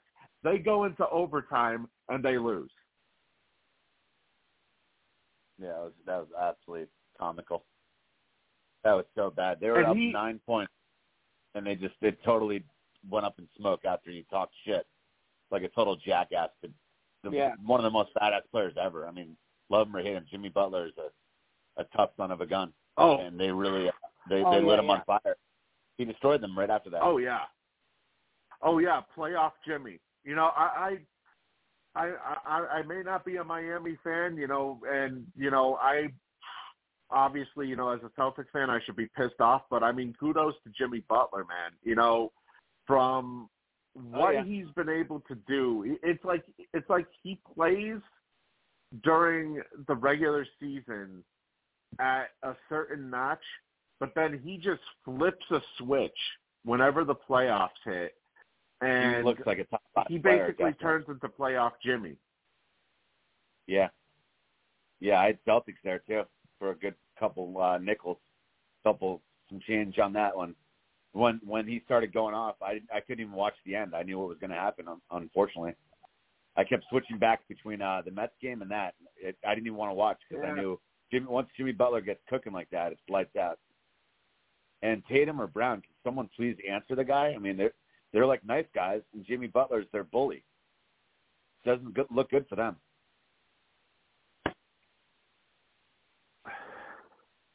Yeah. I mean, I'm sorry. Where's the killer instinct?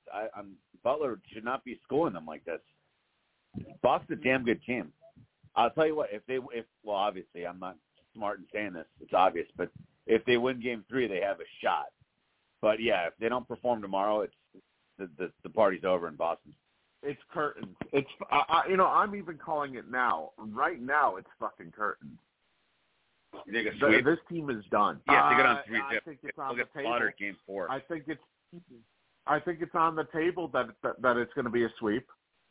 They have to win tomorrow, obviously, or else they're 100%. Probably Boston had double-digit leads in both games. Yeah, the Heat don't play and either. Miami. They go for the Heat go for the jugular too. The Heat will put them to sleep quickly. They will sweep them. They do not mess around. They will beat them by 30 in Game 4 if they go up 3-0.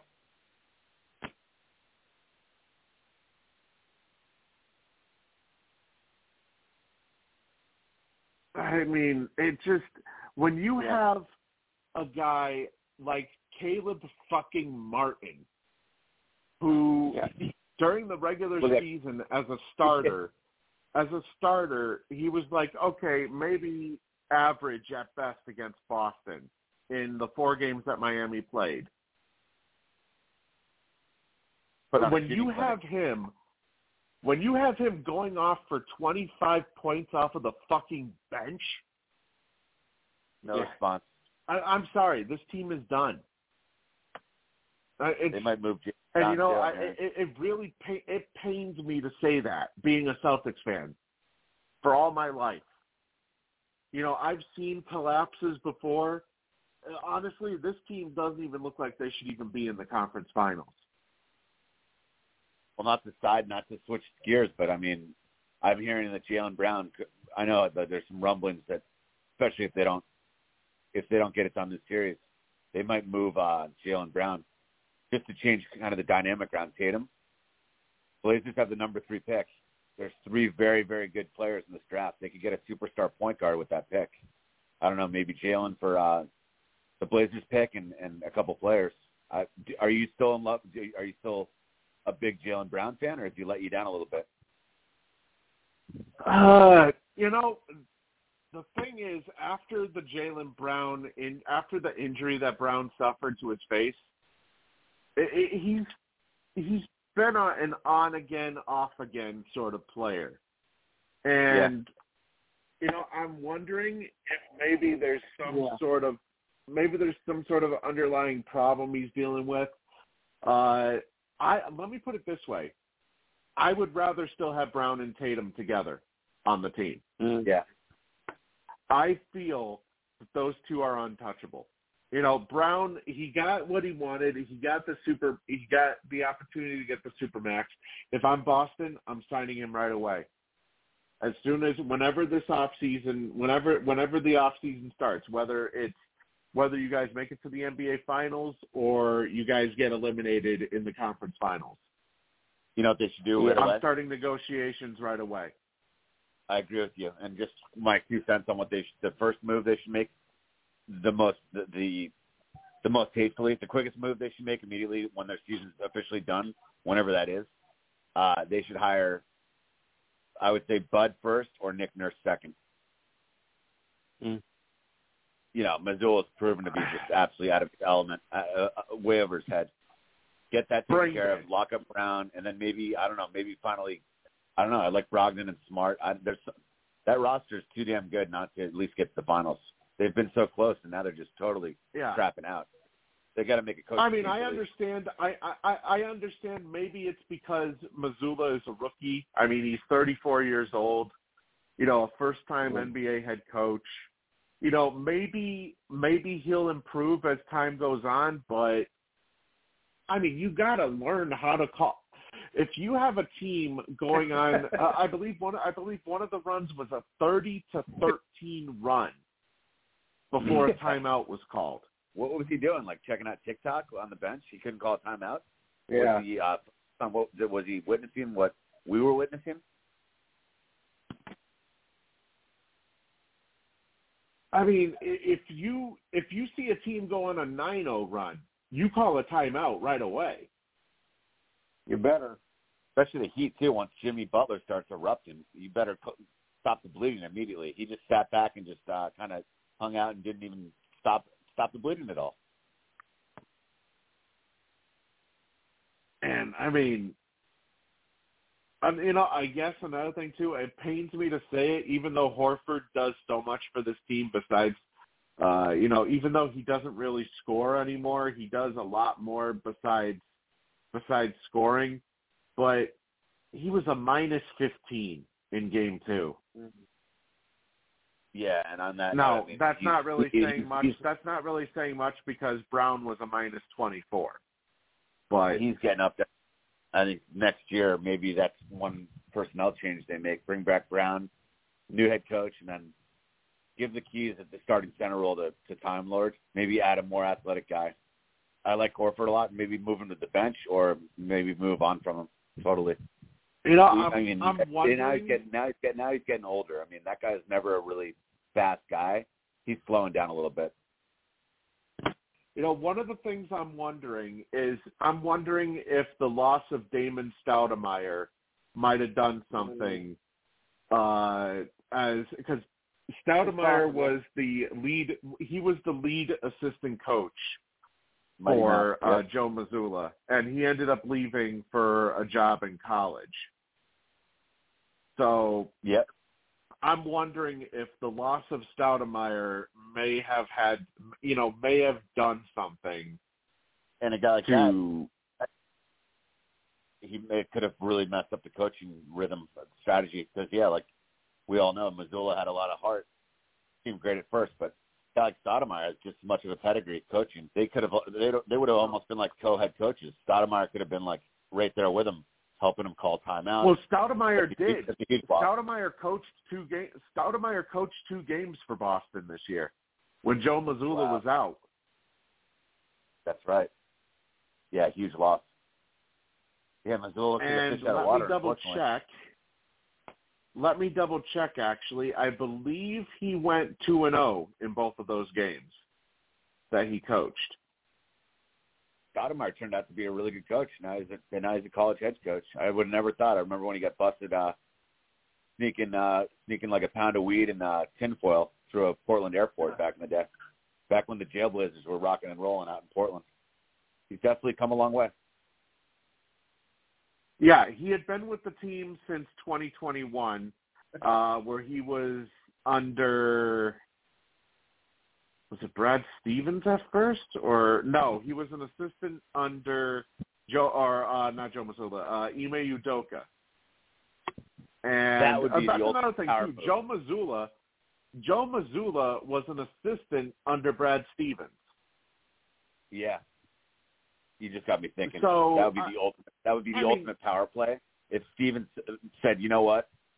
I'm walking back downstairs. Give me the whistle." That would be the ultimate power move in Boston. If Stevens took the reins again as head coach. I'll tell you this right now: if Stevens was still head coach, I think we would have had a different. We would have had a different situation last year. Maybe they may have won the NBA Finals, and maybe they offered think $5 million. The $5 million raise. Go get the whistle and get the clipboard. Go back to head coach, and here's $5 million extra. See what he says. Problem is he doesn't want to coach anymore. That's the problem. I believe it. He's a class act. There's no like dark motives. He's probably burned out of it. He's a smart guy though, and he's still young. It's worth a shot. Give him a sweetheart deal and see what he says. Well, guys, what's it called? I gotta switch topics here for a second. We may be looking at the end of the Lakers right now. 10-point lead for Denver, 113 to 103. Lead. Yeah, they did have a brief lead, but all of a sudden, Denver has just pulled back ahead, and with about 2 minutes to go, I mean, they're basically going to push LA to the brink here. My first good prediction in years, it seems.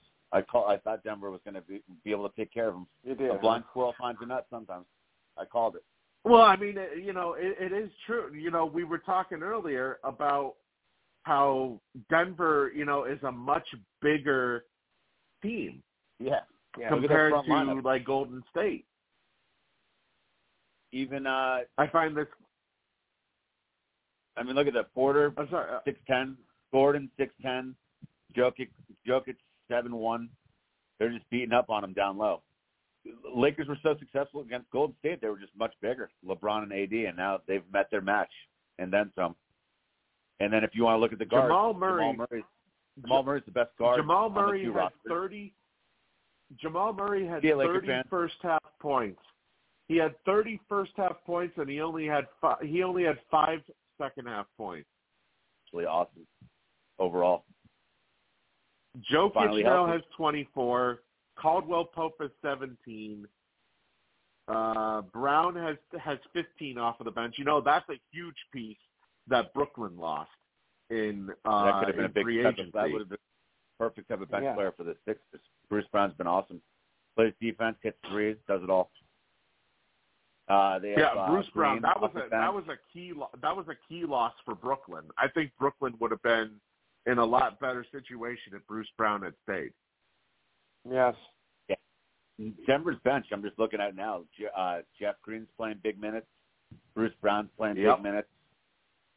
They're not afraid to go to their bench, and now they're not totally burned out. The starters are well rested. They don't even have Aaron Gordon in the game right now. Looking at this matchup. They do have some pretty notable names on that bench, though. DeAndre Jordan, Reggie Jackson, Thomas Bryant from LA, formerly of the Lakers. They Bruce Brown. Have quite a few names on that roster. Their bench they could go to. Philly. Much better bench than Philly. Speaking of benches, definitely. Jamal Murray. Jamal Murray's suffered season-ending injuries. I think 2 years in the last 4 years. Denver's finally healthy. Yep. Now you see what they can cook. Mm-hmm. Right. Yeah. It's I got to tell you. I would say that Denver should be the favorite for the NBA Finals, but I just don't know with the run that Miami has been on. They gotta be. Well, I mean, with the run Miami has been on, though, I don't know. But dude, besides Bam down low again, look at Denver's size. Miami's probably smaller than the Lakers. Definitely. I mean, I think Martin's there. Well, Kevin Love plays like 5 minutes. But they can shoot, though. Oh, they can shoot, though. I don't want to assume anything, and I like Boston, but assuming Miami plays Denver, Denver's bigger again. But yeah, that's a great matchup. Two most deserving teams, Denver, Miami, right now. Yeah, the Lakers, they're about to go down 3-0, and I guess this isn't really a prediction; it's more of a spoiler. Boston will go down 3-0 tomorrow night. I know it's very pessimistic of me as a Boston fan to say that, but it is true. It's probably going to happen. They're flying out. Hopefully they got a strict curfew tonight. They're in Miami Beach right now. We don't need Tatum out till 5 a.m. at the Miami clubs. Yeah, they've been known to. Yeah, they've been known to hang over some players out in South Beach. Yeah, Grant Williams can stay out there though, for all I care. He can stay out all night. We do have overtime, by the way. We're going to our, fifth overtime it is now, Lou? What? Our fifth overtime in 2 games now. Wow. Between Florida and Carolina. How long will this one go? That's a good question. I don't know how I can really answer that, considering that we almost saw practically. Well, it'll be over when the sun comes up. Yeah, we saw practically 5 overtimes in Game 1. So that's crazy. Great match. Yeah, they were only 13. This game is pathetic. Ugh. They were 13 seconds away from a 5th overtime. And you guys have both pointed out the last couple of shows how Carolina's been amazing overcoming some key injuries. 2 or 3 of their best players are out. That's remarkable. Yeah. Yeah, and by the way, right now Sebastian Aho is actually the odds-on favorite to score the overtime winner for Carolina. For Florida, it's Tkachuk or Verhaeghe that are the favorites. What's that on DraftKings? So on DraftKings, I think, yeah. I think so. Yeah. I was going to take the Lakers tonight. Thankfully, for some reason, I couldn't log in, so I saved my day. And by the way, that is official. Where do the Lakers go along this time? God looked down at me and said, "How dare you?" As now. a Blazer fan, God intervened and said, "As a beleaguered Blazer fan, how dare you try to bet the Lakers?" He wouldn't let me log into DraftKings. Thank you, Lord. Well, it's a good thing you did it. Yeah. Oh, yeah. I've suffered many years ever since Damon Stoudemire and Rasheed Wallace and Brian Grant and Sabonis losing to Kobe and Shaq, Drexler, Danny Ainge, Cliff Robinson, losing to Michael and Pippen. Oh, yeah. Blazers have always been a little redhead about the Lakers. Now we just want to get back to the playoffs. By the way, we do have a few Jokic. Wow. I should have mentioned this earlier when we were talking about Boston, because we do have a few stats to talk about or to mention. Going back to the Philly series, Jason Tatum set a new NBA playoff record for 51 points in a playoff game. Wow. The record for the most points, and that's specifically as well for a Game 7. Not just all time, but also a Game 7 record. As Steph Curry went for 50 to close off Sacramento in the first round this year, and now Tatum posted 51. So Tatum now has that record. Yeah. Also, the deficit for the Sixers in the third quarter, 3-10. Was the score for the third quarter, tying their franchise record for the fewest points in a quarter in the playoffs, not counting overtime. Oh, boy. Wow. So we did see history on both sides. Wow. And by the way, it does sound like as well, league executives, according to the Philadelphia Inquirer, league executives do believe that James Harden will sign with the Houston Rockets this summer. So good riddance. Basically, no one's gonna miss Philly. His Philadelphia days are over. No one's going to miss him there. Yeah, Sorry. apparently. Look at that stat with Jamal Murray, 37 points, 30 in the first half, as you pointed out, and then teams are 149-0 when leading 3-0 in a 7-game series. NBA stat. Yeah, that's 149. Just logging in DraftKings, taking Denver for the next one. It would take a massive comeback and a lot of help from the referees for LA to come back and win that series. Yeah, surprisingly, they weren't wearing Lakers lingerie underneath their ref outfits tonight. Surprisingly. Oh, yuck. Oh yeah. Well, for the first half they were. No, Donaghy. The first half Donaghy. they clearly were. It was 8-on-5 early on, but they couldn't overcome the Nuggets. 8 versus 5. Now we do also have some controversy going on in the NBA as well, as Morant just can't get out of his own way. He has been suspended from all team activities due to an investigation into him flashing a gun in yet again another social media video. This time it wasn't at a nightclub, though.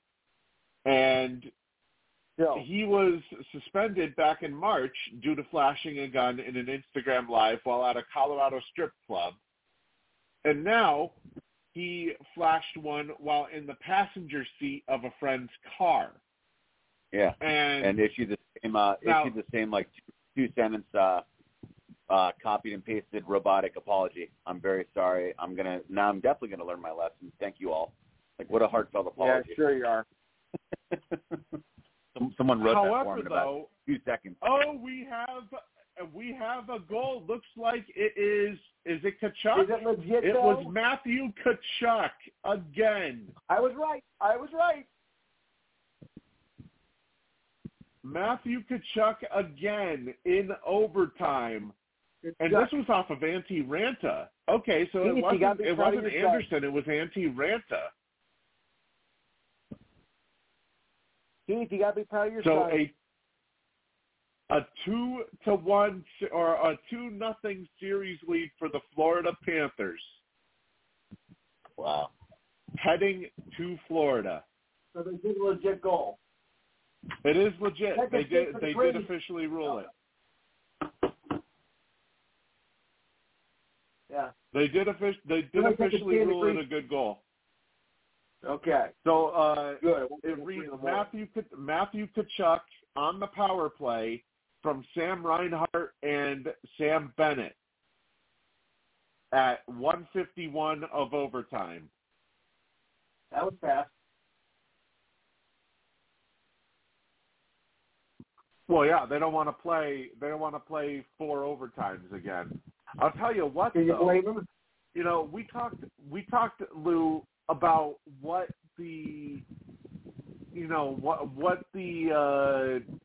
kind of damage this might have done to the morale of Carolina losing in Game 1. Morale screwed. Now you've lost back-to-back overtime games. So yeah, that's a mental crusher right there. That's a mind F. Well, they're going to be. I mean, we've seen it before. You know, we've seen it before. What the implications are of a team losing in overtime. Send them on a spiral mentally. Yeah, it's deflating. When you lose a game like that, you know, I think your mentality, your mental mentality, I think it's a shot. I mean, you took into 4 overtimes. You're mentally and physically exhausted, and you know it's a lot to come back from a loss like that. So you know that could be proven to be a very emotional, physical, and mental loss for the team. You know, how do you bounce back from that? I'll never know. Yeah, sometimes athletes will say they'd rather lose, you know, by a couple goals or by 20 points in basketball than lose by a point or lose in overtime. It's a harder way to lose sometimes mentally. It takes a lot out of you. Yeah. So now, not only do you lose in 4 overtimes. Now you lose in overtime, now you lose in overtime. Not even 2 minutes in. Like I said, I mean, it's tough to go that distance, 4 times in back-to-back games, even in a series like that. I mean, that's just not going to happen. You know, so eventually someone was going to give out early because when you play a game like that, you did take yesterday off the skate, but basically even if you did go overtime, you knew it wasn't going to last enough for us. That is just too mentally and physically exhausting to do that 2 games in a row. So the chances of that happening again were very, very slim.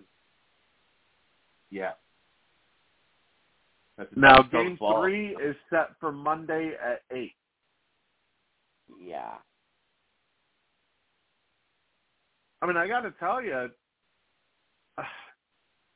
I remember saying that it would be different. You know, maybe if somehow Carolina could win tonight and even the series, that maybe there would be some sort of, it could be potentially a close series. With Florida winning tonight, I'm kind of thinking Florida. I think a sweep could potentially be on the table, especially with Bobrovsky playing like he has been. Yeah, could very well happen. A 97.4 save percentage tonight. He's now, I think, 9-2. I think he's now 9-2 in the playoffs this year. Wow. All about goaltending. Most important position in the game. Yeah. I got to tell you, this might be Yeah, this might be finally his season potentially. After choking so many years with Columbus.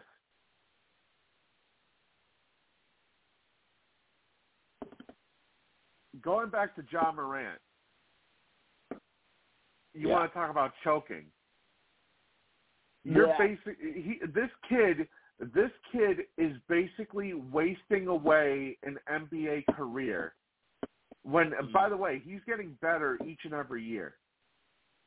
And, you know, he's supposed to be the leader of this Memphis Grizzlies team. He can't get out of his own way. No. I mean, you have really a guy. pathetic. He was pathetic. He was involved in a lawsuit, being accused of assaulting a 17-year-old kid back last year outside of Morant's home. You know, you have the first gun incident. And there was a gun involved, by the way, in that original incident, in the pickup basketball game incident. There was a gun tucked in John Morant's waistband. Then you have the gun in the strip club. Now you have him flashing a gun in his friend's car. Now, he's been suspended by the team, and I'll tell you one thing. He's probably facing, and now, granted, he got suspended, I forget how many games it was earlier this year, to go for personal help. He's probably facing potentially a half-year suspension. I wish I was kidding, but that's what I had read. Yeah. He could rival executives believe he might be out half the year. Yep. Half the year.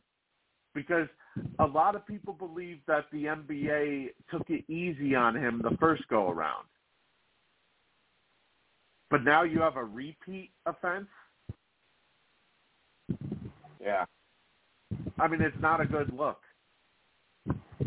No, it's ugly. No, and after you left Lou's show earlier, but I mentioned on Lou's show, I came on after you a little later today, Steve, but nothing. But you've read about they're Crips and Bloods. There's like hardcore gang members in L.A. that are, I guess he was flashing gang signs too. So he's pissing off gang members that have made dozens of people disappear overnight. That's not good for his health or well-being either, because we know they've killed many a rapper. Hopefully, obviously, I wish no one any harm, but you don't want to poke those bears out there. So I don't even know what speaking of that, if he's got a death wish or what, but he's doing a lot more than just pissing off Adam Silver. Speaking of something like that, by the way, there was an altercation between him and between associates of his and members of the Indiana Pacers earlier this year. You have people in different states that want to see this guy hurt. So that's a lot more to worry about than pissing off Adam Silver right now. So basically what had happened was I guess one of the Pacers guards got into a verbal altercation with Ja's father, who basically goes to literally every single game that Ja plays. Morant then came over and had words with that guard. And then another Pacers guard came over and tried having a physical altercation with Morant. Pacers forward James Johnson then exchanged words with Devontae Pack, who was an associate of Morant, sitting at courtside, and Pack ended up having to be removed from that game. Now, later on that night, acquaintances of Morant aggressively confronted members of the Pacers party near the team bus. Later on, a person in an SUV, which Morant was riding in, supposedly pointed a red laser at that bus. Two members of the Pacers party that spoke to The Athletic believed that the laser was attached to a gun. A red dot gun. A Pacers security guard near the bus loading area remarked that's 100% a gun. And another person present stated that they felt we were in grave danger. The NBA later investigated the incident where they interviewed multiple people and reviewed surveillance footage. And the league, while the league substantiated that a post-game situation arose that was confrontational, they cannot corroborate that any individual threatened others with a weapon. It was also said that certain individuals involved in the incidents were banned from attending games at the FedEx Forum, which is the Grizzlies arena. Morant had later posted a tweet on Twitter where he denied all allegations and clarified that PAC was banned from the Forum for a year. So this is basically, it's been a growing saga that is going on with Ja. And I can tell you right now, he's making a lot of enemies in a lot of different areas of the country. So he better have a good security team, and he better learn to never carry a gun again, and he better apologize to a lot of people very quickly. Mm-hmm. I can tell you right now that I have no doubt that laser could have been potentially a gun. And the reason being, we've seen gun attachments have lasers. Come on, his entourage is not a high school prankster. They're not carrying one of those little red laser things you get at a hardware store. So I think it's attached to a pretty expensive piece of machinery in someone's pocket. Not just that, but now Nike has removed his shoe. His new shoe that is coming out, Nike has now removed his shoe from their listings. Wow. Uh-huh. So now he's going to be losing money from the shoe sales that he was going to have. Yeah, from NBA sponsorships now he does NBA to NRA sponsorships. Yeah, he's losing all the sponsorships. It's horrendous. The guy's absolutely out of control. It's worse than like a drug or I don't even want to say domestic. They're both horrible, but this is the worst kind of problem you could probably have at his level, because now you could have multiple people looking to do really serious harm to him. I mean, it is what it is. He's playing with fire. And you don't play with fire. Yeah. And he even had he has a death wish apparently. Yeah, they even had Charles Barkley go off on TV on Ja. And not just that, but now he has some NBA. Now he has some agents across the NBA who are irate at him, saying that his actions have had a significant impact across the league. Yeah. They really so it's not just a bad look for Morant. It's not just a bad look for Morant or for the Grizzlies. It's a bad look on the entire league. No, and because it taints the image of the whole league, because people are going to look at a player like Morant and they're going to associate his actions with the actions as if they were the actions of any basketball player. Getting more and more momentum. Oh, it's a thug league, whatever bullshit that was. Yeah, he's breathing life into that bullshit. So if Adam Silver has no choice. If he doesn't absolutely hammer him with a huge suspension, who's to say 2 or 3 other guys over the summer don't get caught with guns on social media? He has to suspend him very lengthily, very, very harshly. He has to. Yeah, and something has to be done, because not only is, his life may be potentially in danger from all of the stuff that he's doing, but it paints a bad image on the whole league itself. I know it's not all choir boys either. Neither are any pro league, but there also are a lot of great guys and great philanthropists and people who give a lot to charities and stuff too. So it's not fair to any professional league to put up with that. So Adam Silver is going to protect his pride and joy. He's going to absolutely hammer him with a huge suspension. And now, this is not saying that, oh, he can't own a gun, he can't brandish a gun. We're not saying that. What we're saying is don't do it in a publicly available manner. Like, for example, don't do it on something that can be published to millions of people. It's kind of noticeable. You're kind of in the spotlight as a professional superstar athlete. Like, people actually kind of follow and notice what you're doing. So don't do that shit. Pretty simple. Twice. Like, I mean, if you want to do that, if you want to do that in private or whatnot, that's fine. If you want to be a thug on your own time, whatever the hell you want to do, that's fine. Does he forget that he's supposed to be a role model for kids? You can't broadcast it and showcase it. Yeah, it's ridiculous. He lost $40 million with the first suspension. Now he's going to lose more. And like you said, he might lose his ability to breathe if he keeps pissing off the wrong people. He might. Yeah, he's supposed to be a role model for kids. And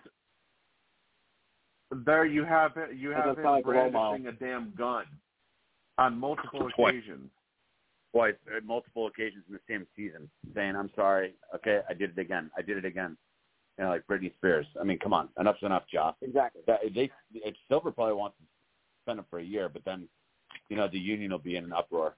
He can at least give him 40-game suspension. 40 half a year. If you're going to do that, if you're going to do stuff like that, don't do it on a publicly available platform. I think if you're like 19 or 20 years old, you realize that. Like if you're on the street somewhere, let alone a superstar professional athlete. It's beyond the pale. I don't even know how he doesn't. He's obviously got something really, really troubling going on upstairs. Keep doing this. I've never seen this before. Memphis great Tony Allen has tried to contact Ja to offer guidance throughout this whole thing, because we know, Tony Allen has had similar issues. He had similar issues during his NBA career, and he had to deal with his fair share of situations. But, Morant is still young. Yeah, and immature. And, Allen has been in his shoes, because he even said, I reach out to his dad every day. I tell him, hey, man, I'm in y'all's corner. I'm around. I'm here if you need me. I've been through some of what he's trying to portray. It can get rough. So whatever Morant is trying to put up, he hasn't been through the stuff that Tony Allen went through during his younger years. Right. Yeah. And, I think Ja's going to finally realize that, this shit isn't just affecting it's affecting his image all around. Absolutely. So, not only will he be suspended, he's going to be losing potential money from sponsorships. It's just, this is a guy who needs to be checked. I remember his story coming from a very small school.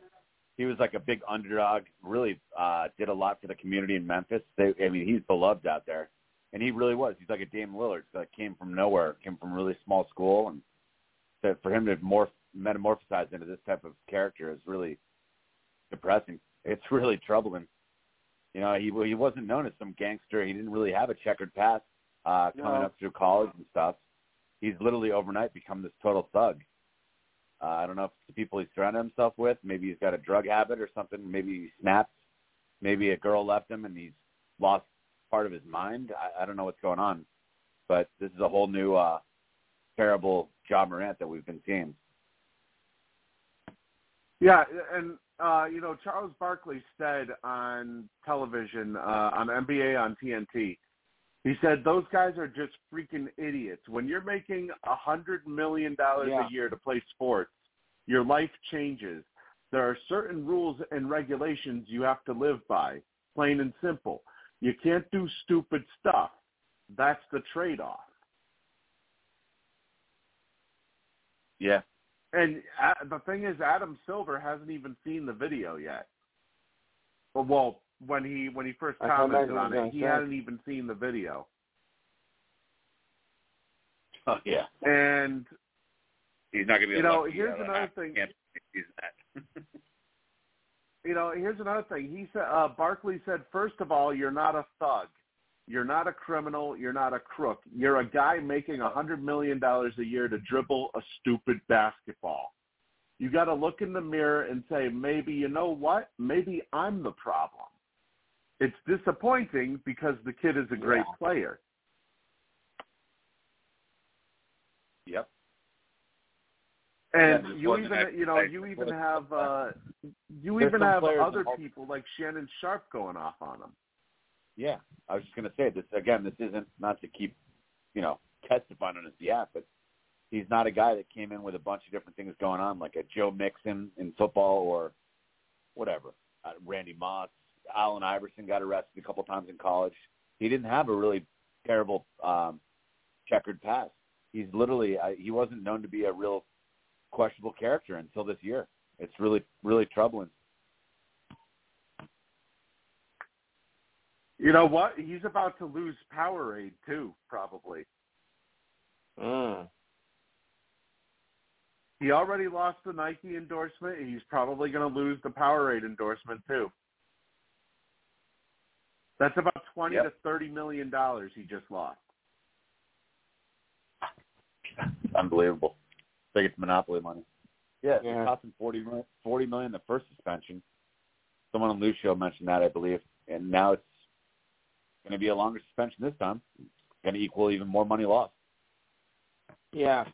And not just that, he now enters the first season of a 5-year max deal that swallows 25% of the team's cap space.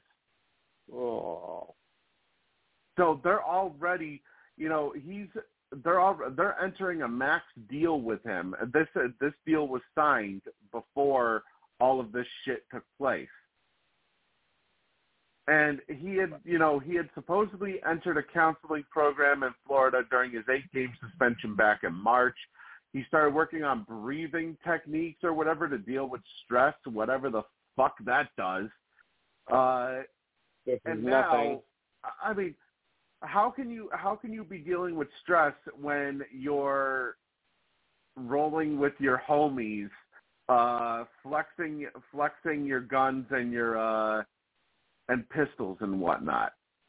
Got to be a lot of late night stress, wondering if you're going to drive the Lamborghini or the Ferrari in the morning. The Ferrari. Yeah. I mean, it's always the Ferrari. Now this is going to have a ripple effect on Memphis too, because now Memphis, they may have wanted to do some things. They may have wanted to trade Tyus Jones, for example. Tyus Jones was supposedly going to be on the trading block. You can't do that now. No, and if they move on to Ja, they're going to get pennies. They're going to get a discounted return. Now other teams with a lot of draft picks, look at a team like Utah. Danny Ainge has about 500 draft picks. Maybe they make a move for Ja Morant. I mean, now the Grizzlies, they were on the cusp. Any team would even want to go for him. That was a championship roster, and now it's totally up in smoke. Yeah, that was the championship roster, and then Ja literally blew it up. Dylan Brooks started the whole Dillon and Ja both just imploded. Yeah, I don't Desmond think. Bane's This is just me, but I don't think anybody will even want to go for Ja. I don't think any team would even want to go for him. They don't want that baggage. True. I don't know. Maybe both. Maybe, yeah. Especially Utah's pretty squeaky clean, if you know what I mean, out in Salt Lake. But as far as we know. Danny I don't know. doesn't Maybe give a shit like about that. maybe a team like the Knicks, or no, they have Brunson. But you get what I'm. The only reason I say that because you can get him for a big discount now, and just hope that he cleans his ass up. You know, it's a risk. Danny Ainge doesn't give a shit about that, though. That's true. No. But Utah's kind of like they're a certain type of character they like out there. Maybe Philly now realizes they don't have to trade Embiid for him. They could maybe get him for Maxey and Melton and 2 number 1 picks, something like that. You know what I mean? A team that's close could maybe get a discounted rate on him. But I know it's a huge risk. I think maybe one team might try to do it. Someone out there. Yeah, maybe. I don't know if that would be worth the risk though, because think about it. This is the third incident that has happened over the last year involving some sort of gun, whether it was holstered in his pants or whatnot. This is the third incident in a year. Yeah. Now look, I mean, any GM in their right mind wouldn't even pick up the phone yet until the punishment's handed down, and until he actually doesn't have a cue card written by some 24-year-old agent, some PR girl. I mean, he needs to really come forward and have like a press conference and announce that he's going into a rehabilitation program. He can't issue like a little 2-sentence bullshit, you know, mea culpa apology. He has to really show that he's changing. It's gonna maybe a GM by the end of the summer makes an offer. You know what I mean? It's still gonna be risky, but we'll see what the suspension is first. What do you guys think? I think at least probably 40-game suspension. Mm-hmm. Honestly, it's probably got to be that because, you know, the NBA, people were shocked that the NBA even took it lightly on him to begin with the first time. But now, you know, this is a repeat offense. So you got, you know, considering how damaging this is going to be to the image of the league itself, you got to think that they're gonna want to send a message. If Adam Silver was as good of a commissioner as people believe he is, he would set an example with this one. Yeah. He has to really put a huge hammer down. This shouldn't be accepted. Yeah, this shouldn't be accepted. Because if you give him another 8-game suspension or something, you know, you're basically saying that it's okay to do whatever what he's doing. And I think Silver's probably viewed as he's like a friend of a lot of the players. He's a very player-friendly boss, if you want to put it that way. But he has no choice. He has to really punish him hard. He has to send a message, or else they might become a league-wide problem with other people doing it, and then it's out of control. He has to really make it a good example, rightfully so, out of Ja Morant. Ja Morant deserves to be punished severely. I mean, hell, you even have strippers from the strip club where he did the first incident, calling him a boy, basically. Yeah, boy. So you have strippers basically making fun of one of your biggest stars. Open, nice. might I add. Now he's going to come out with an AR-15. Okay, what does that tell you? Now he's going to come out with an AK-47 to prove that he's a tough guy. I wish the strippers wouldn't talk so much about John Morant in the media. Yeah. But what do I know? James Harden, I guess, just You even had Plaxico Burress, who was known for shooting himself in the leg at a nightclub. Yeah. Dr. You Phil have Burrett. him giving you advice. Yep, Phil Burrett, Dr. Phil. He's coming to his rescue, giving him life advice. You know you're in a tough spot when Plaxico's giving you advice. You know, you had Gilbert Arenas, who brought guns into his own team's locker room. Arenas the penis. And he made fun of and he mocked the situation by making finger gun gestures at a game. Mm-hmm. Oh, God. You have Gilbert Arenas, who is even telling him to cut the shit. Rough. Yeah. You know you're at rock bottom when Gilbert and Plaxico are trying to show you the light. You've reached rock bottom. Yeah. Oh, and by the way, not only is it not only are his sneakers no longer listed on the Nike app, they are not listed on the Finish Line app either. Oh boy. So that's even more stuff that he's basically missing out on, essentially. So I would not be surprised at all if we start hearing more and more about. Obviously, this is a thing that's not going to be going away anytime soon. I wouldn't be surprised if we hear about some sort of suspension in the near future here. I assume it'll probably be put on ESPN first or something. That we'll learn of some sort of suspension. But it's honestly this is just embarrassing for the league. Period. Yeah.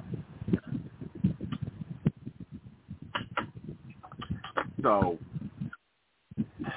and it's a shame because he is one of the brightest young stars that they have. Yeah. But who knows? I guess the apology was so maybe ridiculous. he can possibly turn it around. Yeah, but I mean, he was just laughing. It was such a ridiculously lame apology. It was like a public service message that obviously someone else wrote. Yeah. The second time he got busted doing something really bad. So it's like, I guess he just doesn't even care. So he should get just shellacked with a massive punishment, and he will. Right, he should be. And I mean, granted, it's easy for me to say this considering how they've played without Ja Morant, but it's not like the Grizzlies. Yeah, I guess will suffer by punishing them by suspending Morant, but the Grizzlies have actually played. Many would argue they've played better without Morant in the lineup the last two seasons. Whenever he's been injured or suspended, Right. So would it really be all that bad if they lose him for part of the season?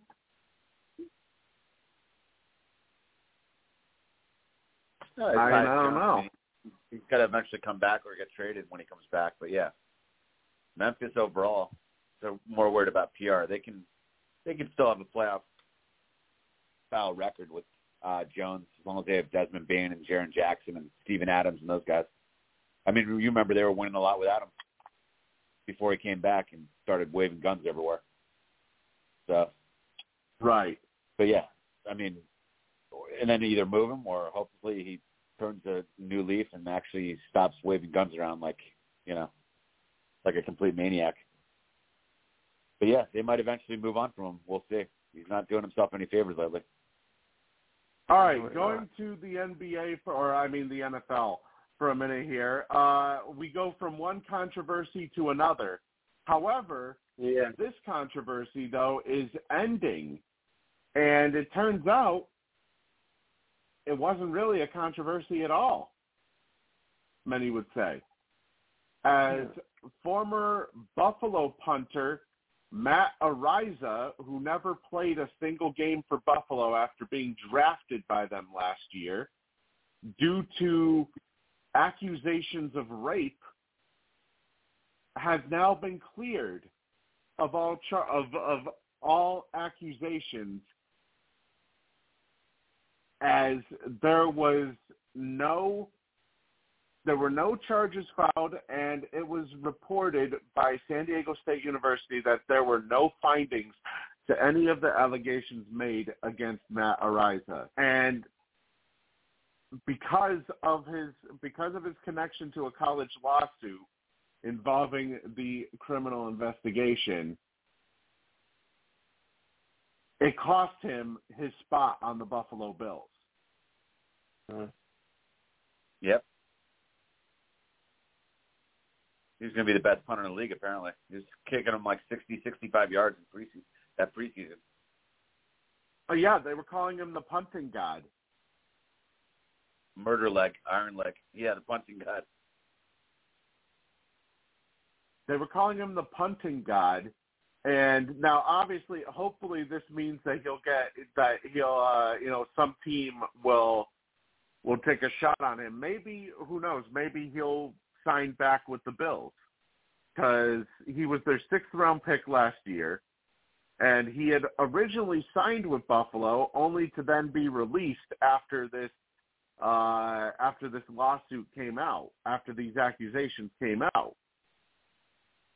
But now that he's basically been cleared of all charges, teams would be foolish to not try and take a shot on him, especially teams that might be in need of a punter. Flip it around, though, Steve. At the same time, he might be pissed. His agent or his family, Buffalo didn't believe me. They cut me. So he might be looking to start fresh with a new team. But, yeah, you're right. I mean, someone's going to sign him. If he's cleared, guy's a hell of a punter. He'll end up somewhere. I mean, hell, I'll say this. New England, they haven't been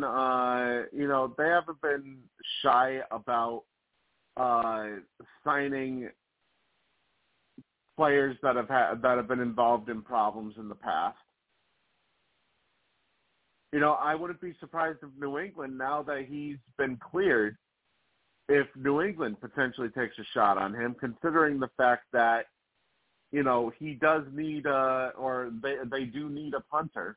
I would not be surprised in the least. Yeah. Yeah, he'll find a home sometime soon. Yeah. Elsewhere around the league, Matt Ryan, while he has not declared retirement, apparently he will be joining CBS in the broadcast booth this season. But actually, it was next year. Yeah. It says for the 2023 season. I thought it said 2024. Yeah, no, it says according to the article I'm seeing here, it says the 2023 season. Okay. So, while he has not officially declared retirement, this will be just before his 38th birthday. Mm. So, I would assume that would probably mark probably the end of his NFL career potentially here. Possible, the league may have already moved on from him. I mean, you would think that if teams were still interested in him, that he would have signed with a team, even if it was to be a backup. Yeah.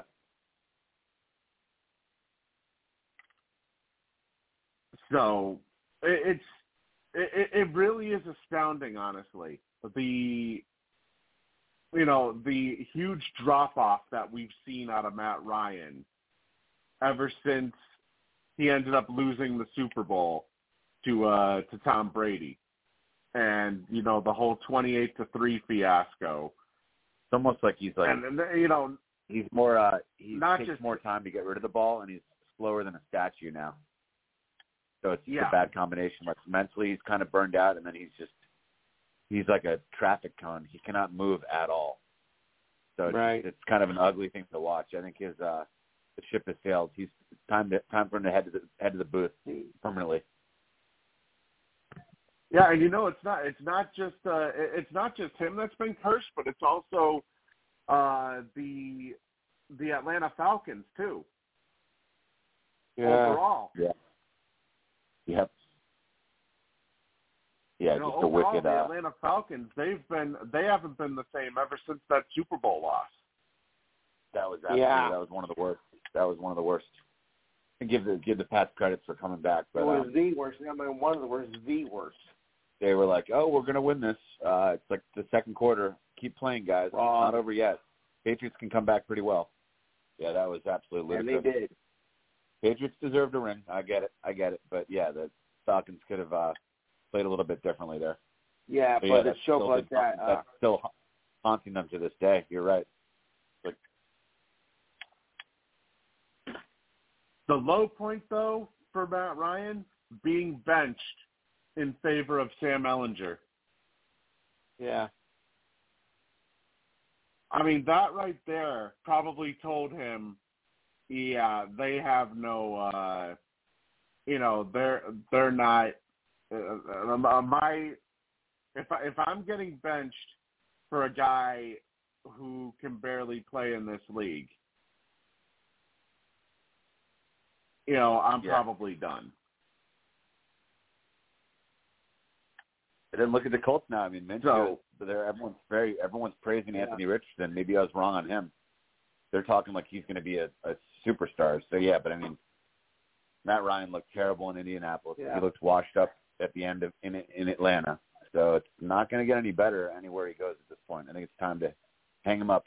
Yeah, and ultimately, he did have an MVP season during his career. Yeah, good career. He had a good career. Problem is, declining arm strength that pretty much ruined, the last couple of seasons of his career. But, I mean, come on, 381 touchdowns, 183 picks. He had career passing yards of over 62,000. He's an part? MVP. The sad part is he had a damn good career, and then the end was so ugly. Kind of makes it into like, oh yeah, a good career. You know what I mean? I wanted to say great, but like the end was so bad that it kind of tarnishes the overall picture. It's been a pretty bad couple of years for him. Yeah, it's kind of like he's now turned into a guy who stayed 1 or 2 years too long. He stayed at the party too long. Yeah, and he tarnished a really good resume at the end. But overall, he was on the pace. I thought maybe a Hall of Fame, maybe not, but very, very, very, very good career. And then, wow, ugly ending. So it kind of throws the whole thing off. I don't know. I do think Hall of Fame is still possible. Could be. It's just one of the rougher endings I've seen out of a quarterback, at least in my view. Yeah. I mean, I do Jeff think Saturday didn't even know how to coach, and then he's pulling him, then he's putting him back in, and then he throws, for 45 yards, gets killed again, and then quietly retires. It's like, wow. So he's not retired yet. Look at it like this. Dude. Look at it like this. Even in his last year in Atlanta, was still somewhat good. 20 touchdowns, 12 picks. I mean, granted, his last year in Atlanta was his worst year that he had since his rookie year, stat-wise. Yeah, so, I'm a fan of Matt Ryan. The ending's just tough. You're right, though. He still has a shot at the Hall of Fame. I think he still has really awesome years. He had some really, really great years, too. Yeah. It helps that he's a former MVP, Offensive Player of the Year. He was also the Rookie of the Year. He was a first-team All-Pro back in 2016. Pro Bowl, although I guess that doesn't really mean much nowadays anyways. But, he does, I think, he does actually have some NFL records, too. Yes. Involving passing yards and pass completions throughout a certain number of years in NFL history. So, not to mention he has the record for consecutive NFL games with at least 200 passing yards. That's 64 games. So, it's still, I feel, potential Hall of Fame worthy. Yeah. He's got a shot. I wish he could have ended differently, but, he's a good right. dude. He's a good character guy. We'll see what happens. Yeah. One last little note here. I know we're running down towards the end of things here. Domingo German has received a 10-game suspension following his ejection from Tuesday's game against the Toronto Blue Jays for the use of an illegal foreign substance. Yeah. And says that he began serving the suspension on Wednesday night. He becomes the second pitcher this season to receive a 10-game ban due to an illegal use of an illegal substance. Yeah. And by the way, another thing too that kind of pisses me off, kind of going through along with this, is the Yankees once again. They had a substance check today, and actually the manager, I forget what team they're facing, but the Reds, I think. But the manager of the Reds actually got ejected today he got pissed off basically that the referees for the second time this season allowed the Yankee pitcher to wash his hands, like as if there was something on them. And they allowed the pitcher to basically wash his hands, but yet if it was if it was somebody else on another team, they would have been immediately ejected from the game. Exactly. It's the second time that it's happened this season with the Yankees. It kind of seems to me like the league is playing favorites almost. Yeah, it does sound like it. Unless this is a referee discretion sort of thing. But, it's almost like if there's supposed to be fair, if somebody is under suspicion of using a foreign substance, you don't allow them to wash their hands.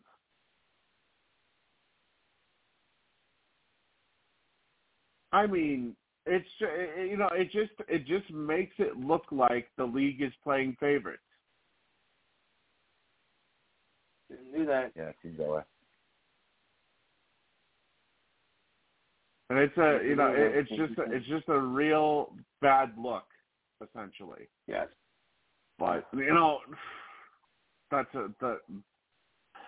I get the whole thing for wanting to check players, but you gotta be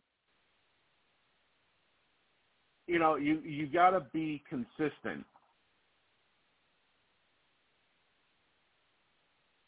You got to be consistent. Don't play favorites. I know that's hard to do for umpires.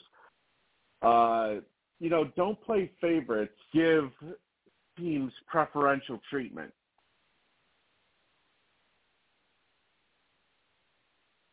That's what kind of pisses me off. Also, one little bit of news here. Looks like Davante Adams apparently may have reservations about Las Vegas's vision for their new offense under Jimmy Garoppolo. Could we be seeing a Davante Adams trade request coming up? I could see that happening, yeah. He's not a happy camper right now. They got rid of his boy Carr. Yeah. He could be on the move. And also the Steelers, they have signed Mitch Trubisky to a 2-year extension, which honestly, doesn't really make any sense. It doesn't make any sense to me, considering the fact that it just tells me that they're basically looking at him as a bridge quarterback so that they can have more time to determine whether or not Kenny Pickett is the guy that they want to build around. Yeah, that was a little bit strange. It sent a weird message to the young top draft pick Pickett, that's for sure. Wasn't exactly a vote of confidence. Yeah, because otherwise, why do you give a 2-year extension? Yeah, it doesn't make any sense other than that. But anyways, that is going to do it for tonight's show. Thank you to Lou, thank you to Alex, and thank you to Diane for joining me tonight. We will be back next Saturday night for another edition of Sports Whispers Weekly. And as always, be sure to check out this Thursday night, the finale edition of the Survivor 44 recap show, as we will recap the entire season and also talk about who wins this season of Survivor. With that being said, everybody have a good rest of your weekend, and we will see you guys next Saturday night for another edition of Sports Whispers Weekly. Good show. Thanks, guys.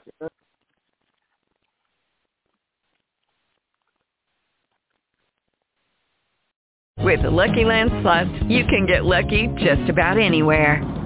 This is your captain speaking. We've got clear runway and the weather's fine, but we're just going to circle up here a while and get lucky. No, nothing like that. It's just these cash prizes add up quick. So I suggest you sit back, keep your tray table upright, and start getting lucky.